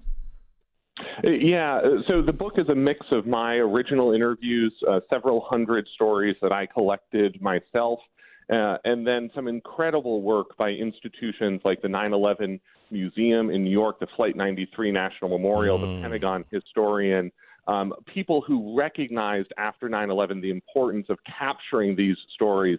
And we started the book with about 2,000 of those archived primary source oral histories that I ultimately spent, months and years boiling down to this story minute by minute. And I think that, to me, the reason that I wanted to tell this story, and I think that the reason you're feeling that it's so powerful, is that when we say never forget, what we generally mean on 9/11 now are the facts of the day. Mm-hmm. The 4 planes, the Twin Towers, the Pentagon, Shanksville. And what we are losing as we celebrate, this 18th anniversary now this year is what that day was like to experience, what it was like to live through. Because the story that we now tell ourselves of 9/11 is so much neater and cleaner than the day that we lived as Americans that day. That, we now know the attacks were 102 minutes long, from the first crash at 8:46 to the collapse of the second tower at 10:29.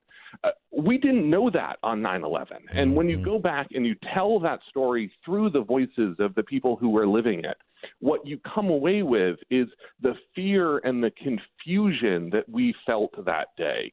Well into the afternoon, worrying about follow-on attacks, worried about more hijacked planes in the skies. I mean, Disney closed that day. Disney feared an attack on itself that day. The Sears Tower in Chicago was evacuated. Schools closed coast to coast.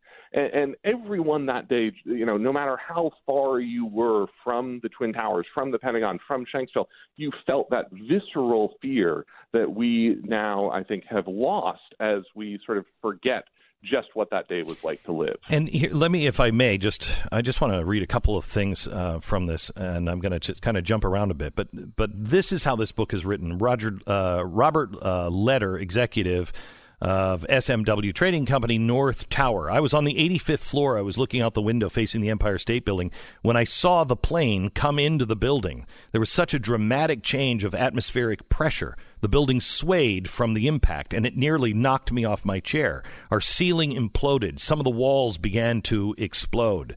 Harry Waitzer, tax counsel, Cantor Fitzgerald, North Tower.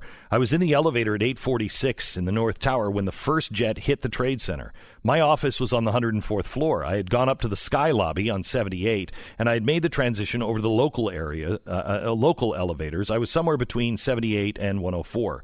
Gene Potter, Bank of America, North Tower, 81st floor. I was thrown out of my chair, like thrown. It was a horrible, loud explosion. The building started to rock back and forth. Smoke filled the air immediately. We were fortunately right by the staircase because our floor was fully involved with fire. Maybe I heard 4 or 5 survivors from above us. Vanessa Lawrence, artist, North Tower, 91st. I had literally put 1 foot out of the elevator onto the 91st and was thrown to the side. Smoke and debris blasted down our corridor, and the building shook. Richard Eichen. I saw on my left shoulder an Asian man coming towards me. He was on the 90th floor. He looked like he had been deep fried. He had his arms out. His skin was hanging like seaweed. He was begging me to help him. He said, help me, and then he did a face plant right between my legs. He died there. I looked down, and that's when I saw my shirt was full of blood. I didn't know that I was hurt. You go into the accounts of the people in the elevator that had burst into flames. I didn't know any of these people survived. Yeah, and those stories are so harrowing to hear, in part because, and this was one of the things that just really came across to me in doing this research and telling these stories, is what the sensory experience of 9/11 was like. That, you know, we remember, you know, the facts of the day, but none of us actually really know what 9/11 tasted like, what it smelled like, what it sounded like, what it felt like. And so, you know, I was amazed as I was going through and writing this and compiling this, you know, what this, you know, the people talking about the smell of the plane crash of Flight 93 in Shanksville as those volunteer firefighters arrived on the scene. You know, the people like Harry Weiser and Richard Eichen talking about what that heat felt like. You know, they get down then through those stairwells. The stairwells have the fire sprinklers going. And so they're coming out the bottom of the Twin Towers, soaking wet, that water pooling at the base of the stairwells. And, you know, the idea that these people in their final moments before they walk out to freedom, they are wading through knee-deep water in the stairwells of the Twin Towers as it's pooling at the bottom. I mean, what the dust of the collapse tasted like in your mouth, what it was like to step in it. You know, it just the sounds of that day. I mean, it was just so amazing to sort of understand that sensory experience. The chapter at Emma Booker Elementary School is also fascinating to me. The way that Rudy Giuliani, when he first heard, you know, he was at a hotel and he was like, hang on, I got to go to the bathroom because I'll probably be out for a long time. But he had no idea the gravity of it. He thought it was a small Cessna. Let me just read this part. 1,000 times a day. This is Andy Carr, the guy who told the president at the elementary school. Dave Wilkinson said, we're beginning to get the motorcade up and running, getting the motorcycle cops back. We're ready to evacuate at a moment's notice. And all of a sudden it hits me. The president is the only one who doesn't know that this plane has hit the second building. It was a discomfort to all of us that the president didn't know. The event was dragging on, and that's when Andy Card came out. Andy, 1,000 times a day a chief of staff has to ask, does the president need to know? This was an easy pass to test. My job that day was to be cool, calm, and collected. Not the same magnitude, of course, but I knew my job on 9/11 was cool, calm, and collected. Carl Rove, I remember Andy Card pausing at the door before he went into the classroom. It seemed like forever, but it was probably just a couple of heartbeats. I never understood why, but he told me years later that he needed to spend a moment formulating the words he wanted to use. Andy, I knew I was delivering a message that no president would want to hear. I decided to pass on 2 facts as an editorial comment. I didn't want to invite a conversation because the president was sitting in front of the classroom. The teacher had asked the students to take out their books, and I took that opportunity to approach the president. I whispered in his ear, a second plane has hit the second tower. America is under attack. I took a couple of steps back so he couldn't ask any questions. Then you quote a couple of the students that remember his face and how it changed. Andy, I was pleased how the president reacted. He didn't do anything to create fear. Then he walked out. Karl Rove said, when the president walked back into the staff hold, he said, "We're at war. Give me the FBI director and the vice president." I mean, it's just by using the dialogue, it's almost a movie script, the whole thing. And it's riveting, absolutely riveting. Let me take a 1-minute break, and then we'll come back with Garrett Graff. I cannot recommend this book highly enough. If you want to have a real history book on what actually happened, The Only Plane in the Sky, an oral history of 9/11. It is absolutely fantastic. Please get one for your library at home.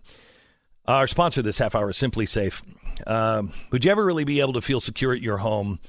If whether you're there or not, you feel totally comfortable that when I was a kid, we never locked our front door. I think we even went on vacation and we didn't lock our front door. I mean, it was just a different kind of world. Now, would you do that? Did you know that when your burglar alarm goes off, it takes police about 45 minutes to get there because they know that most times it's not it's somebody tripped the alarm accidentally and they get there and you're like, oh, sorry. So it goes to the bottom of the 911 list. So now when you do have a problem, it can take 45 minutes for the cops to get there. Simply Safe will change that to 7 minutes because they're the only ones that have video verification, state-of-the-art, around-the-clock monitoring, second to none. Whether you're home, whether you're away, it doesn't matter. It's affordable, it's reliable, and it's practically invisible. Also, if you order right now, you own the system and there's no contract. SimplySafeBeck.com. You'll get a free HD security camera when you order. That's a $100 value, eyes on your home, 24/7, video evidence. The cops respond in 7 minutes as opposed to 45. Your free HD security camera is waiting for you right now as you order at SimplySafeBeck.com. That's SimplySafeBeck.com. We pause for 10 seconds, station ID.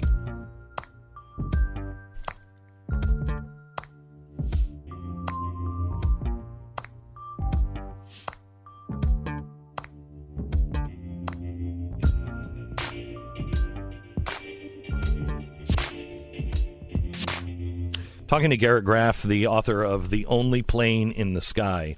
Garrett, what was the thing that, there had to be more than one, that jumped out at you as you were going through this that you thought, oh my gosh, I've never read this, I haven't heard this, this is incredible to me?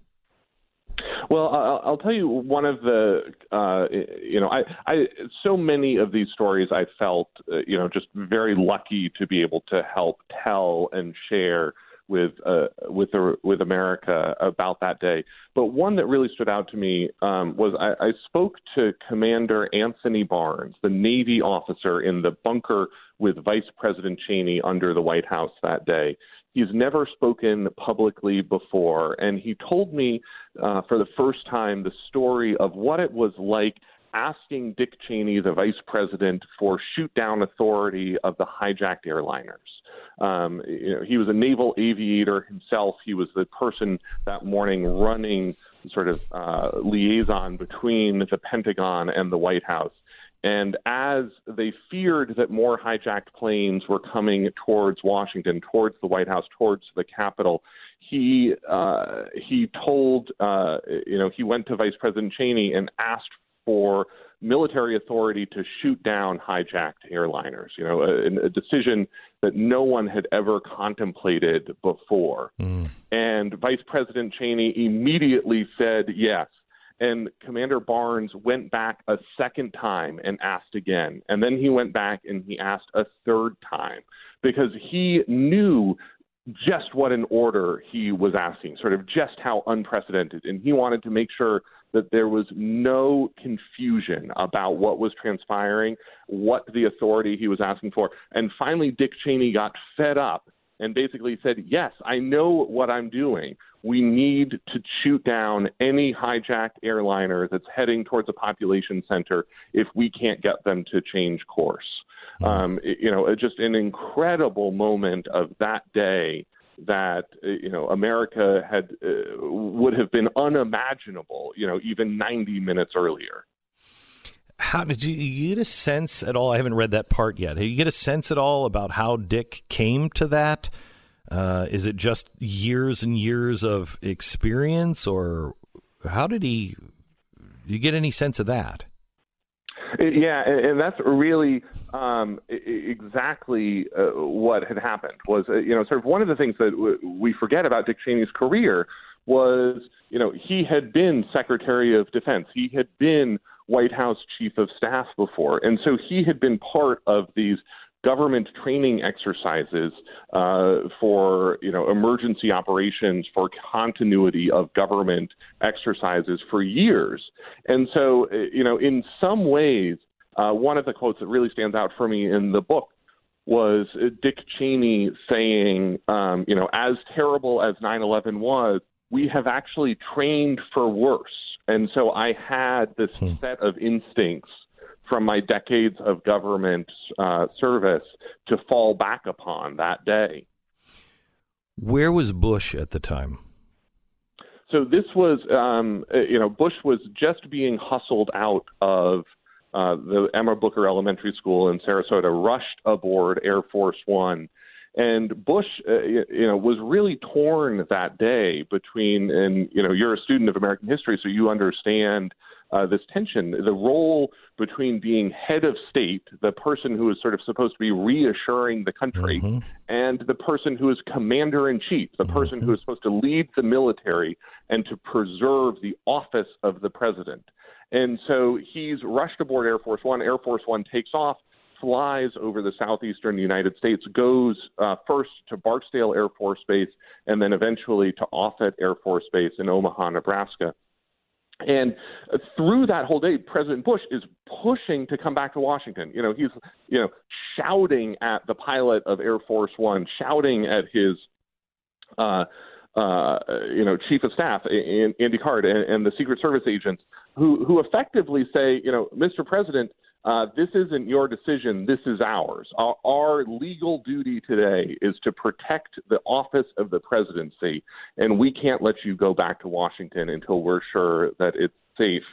They land at Barksdale Air Force Base sort of late morning, and it's this incredible visceral reaction that they have, the passengers, as they're getting off the plane. They land surrounded by armored vehicles, Humvees with 50 caliber machine guns, men in flak jackets with M16s, and they sort of realized that they had taken off in peacetime from Sarasota and that they have landed now in Barksdale and America is at war. Garrett, this is you've done a remarkable job. Was there a reason you selected this style? Yeah. So to me, it's very much, the goal of telling the book this way was to capture the way that America lived the day. That we know the facts, and there are some great books that have been written about it in a narrative sense. The 9/11 Commission spent years and millions of dollars, compiling the world's most accurate second-by-second tick-tock of that day. And yet what we are, I think, sort of in danger of forgetting is what the day was like to live, what the day was like to experience.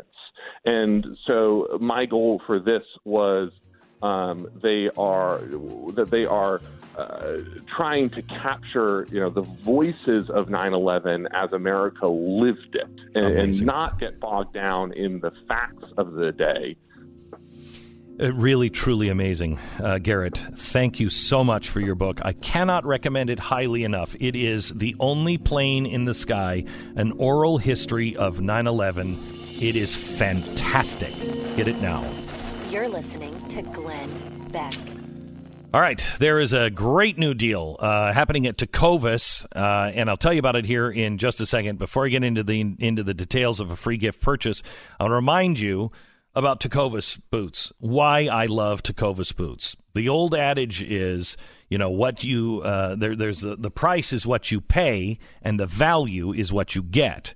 With a pair of Tecovas boots, you get both. You get quality, style, craftsmanship, and at half the price of traditional retail.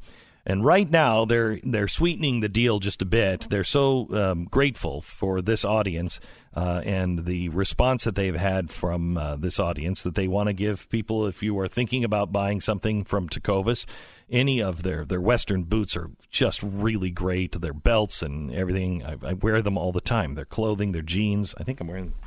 I was wearing them yesterday. Anyway, right now you can get a $45, $50 value of a free card case. That's what I use as a wallet. It's beautiful, hand-stitched. All you have to do, $150 purchase, you get one of those for free. Visit tecovas.com/Beck. That's TECOVAS.com/Beck. Tonight we talked to someone who went through 9/11 in real terms. BlazeTV.com. The promo code is Glenn. Get $10 off your subscription.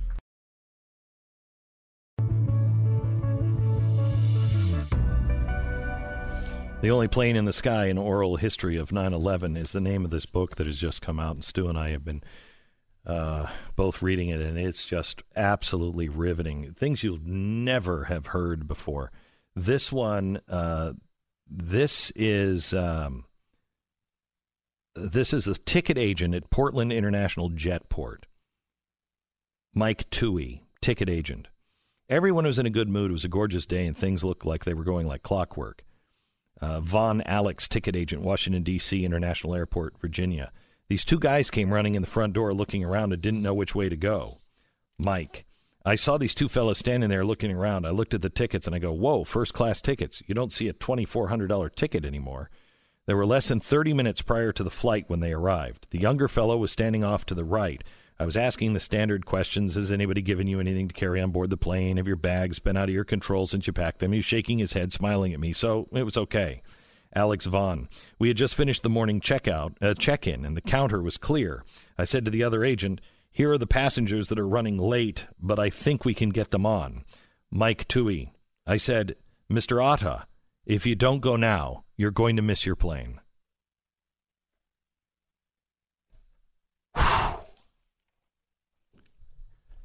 Wow. Yeah. Now, that's amazing. You have in the book, there's another piece of a woman who was in first class with one of those phones, that you could use your credit card with.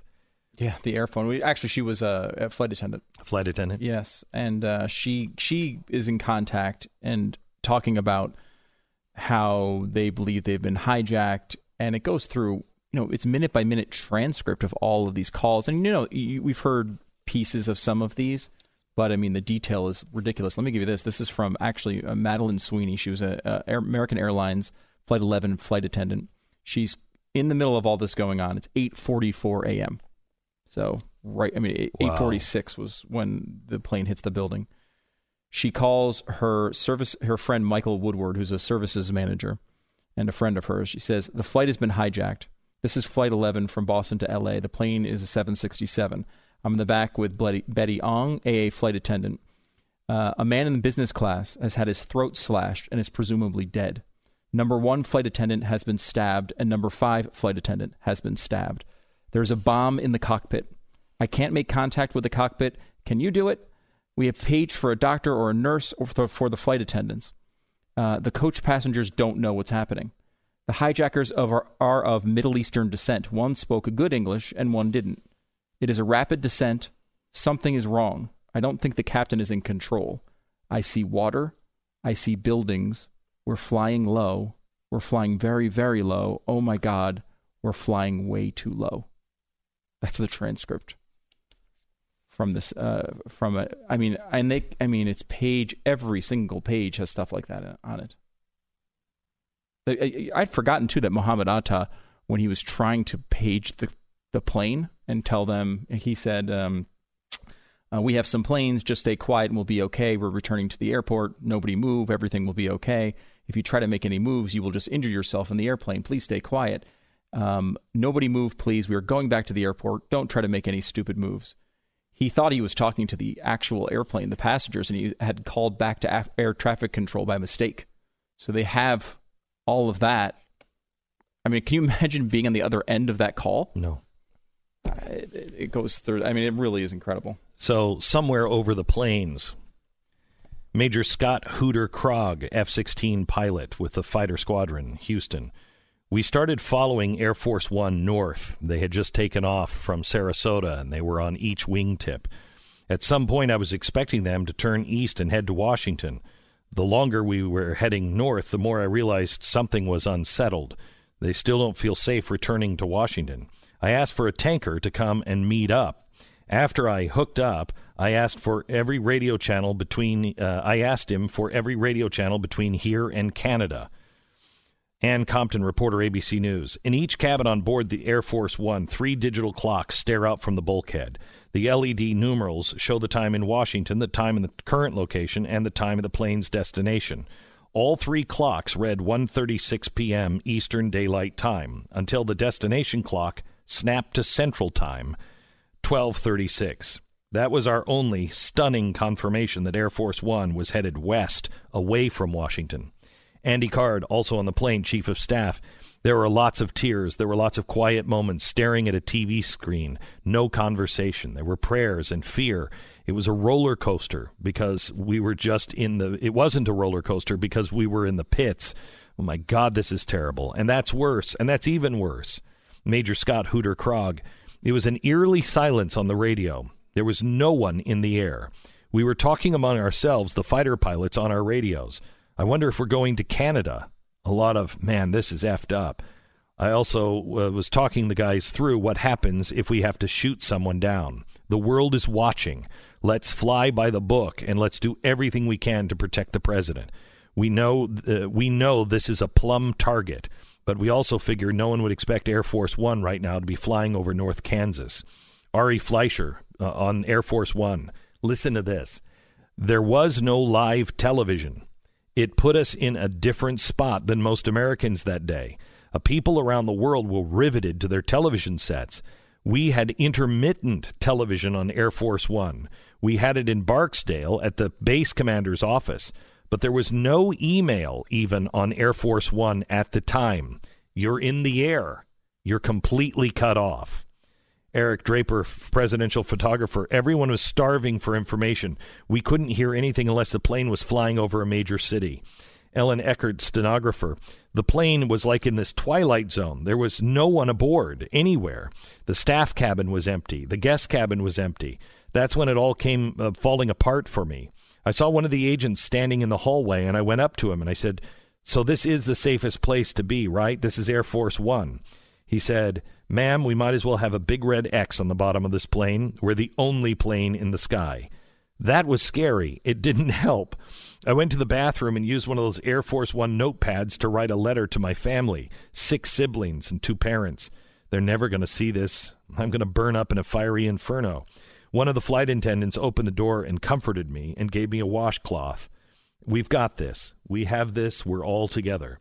Major Scott Krog on the wingtip of Air Force One. 15 minutes after we tanked up, we saw Air Force One begin to descend. I did the math and figured out we were probably headed to Offutt. Now we had a full tank of gas. You can't land like that in a small plane, let alone Air Force One. So we were doing afterburner 360s at 7,000 feet to burn off enough gas to land. Mike Morrell, President Briefer, Central Intelligence Agency. On the way from Barksdale to Offutt, the president asked to see me alone. It was just me, him, and Andy Carr. He asked, "Michael, who did this?" I explained that I didn't have any intelligence, so what you're going to get is my best guess. He was very focused. He said, "I understand that. Get on with it." I said there were only 2 countries capable of carrying out an attack like this, and that was Iran and Iraq. But I believe both would have everything to lose and nothing to gain from the attack. When all is said and done, the trail would lead to Osama bin Laden. I told him I'd bet my children's future on that. They talk about how Dick Cheney was picked up. They have pictures of him in the office of the White House. How long before the plane hit the Pentagon? Like a minute?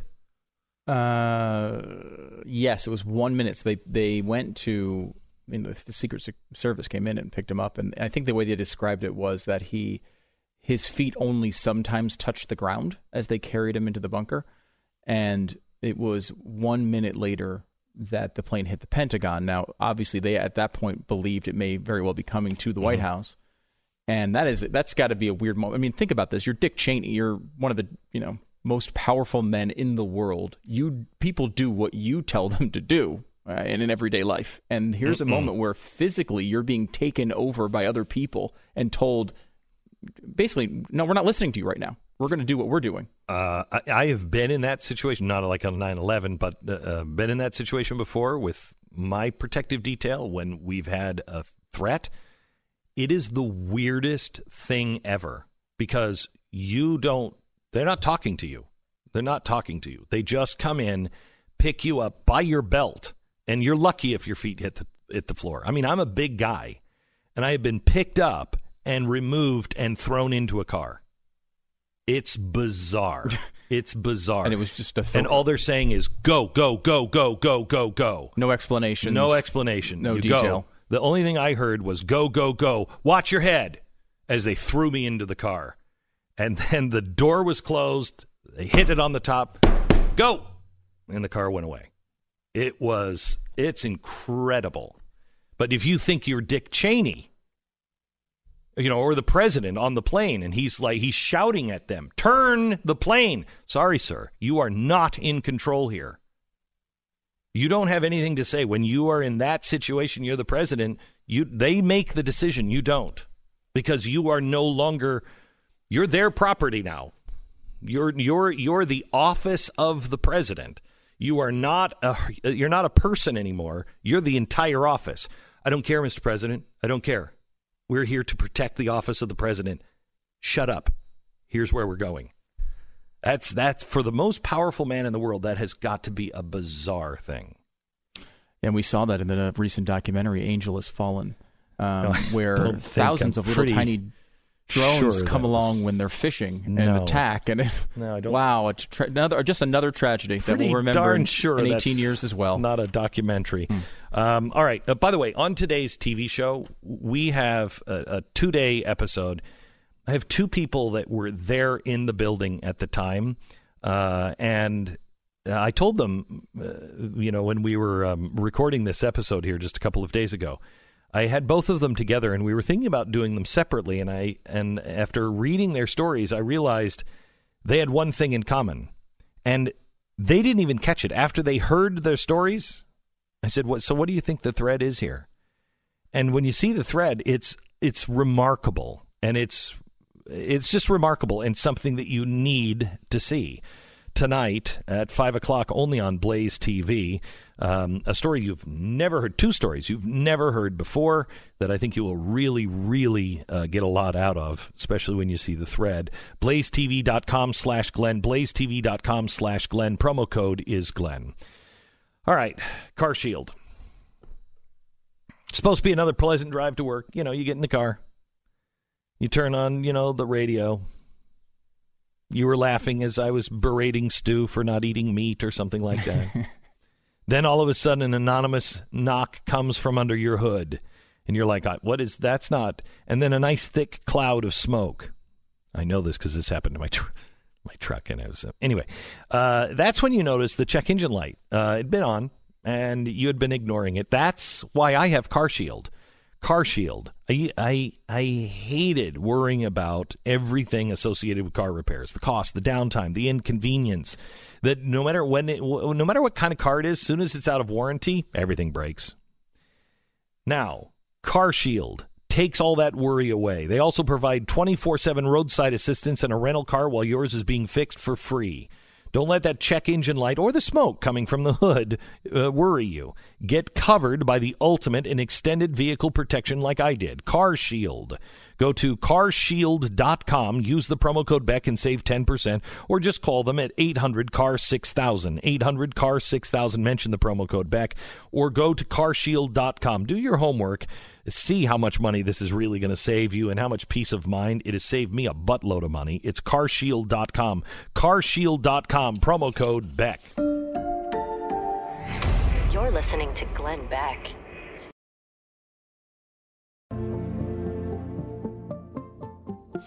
You know, I think I may be one of the only ones that am disappointed that John Bolton is leaving the White House, and not for the reasons. I used to be a hawk. I'm not a hawk anymore. Stay home. Stop it. But I liked the idea that you had somebody balancing the president who is not a hawk. And I liked that. Yeah. You know, I'd like the two strongest voices in the room being a hawk and a guy who's not a hawk, with the guy who's not a hawk having the final say. You know what I mean? Right. If the best voice in the room who's a hawk cannot convince him, that's great. I want that strong voice there.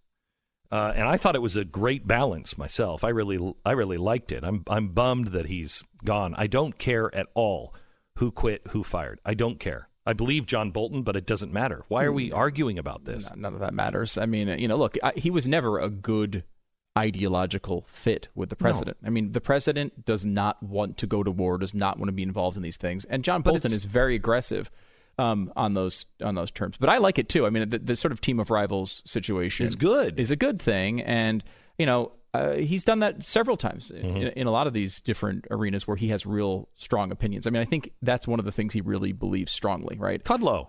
Yeah. Kudlow is not and a guy in trade. He's not a guy who's with the president on trade. No. But he's in there and he's advising, and I think that's great. I mean, I'm for more voices, President doesn't ever need to be triggered, and he's not. He's a big boy. He can handle it. Give him something that he doesn't agree with, so he can reason it out himself and go, well, that's the best case. I don't agree. And those things work usually for a time. Like there's usually an expiration date on relationships like that when you have people who are going at each other that aggressively. I mean, Bolton really disagreed. I mean, the thing that apparently had set him off more than anything was inviting the Taliban to Camp David on the week of 9/11. Couldn't be worse optics. I mean, that's that's not something that I support, and ultimately the president didn't support it either, as he wound up canceling it. But I think the media leaks were an issue, or at least an alleged issue with Bolton, in which he wanted everyone to make sure they knew that he was not into this idea of a meeting with the Taliban at Camp David. And, the president, eventually those relationships, when you disagree, they can be fruitful for a while, but eventually you hit a wall where, okay, well, you're just sticking to your side, I'm sticking to my side, and we're not getting anything out of this anymore. I hope he replaces John Bolton, again, with somebody who doesn't necessarily always agree with him. This is the Glenn Beck Program.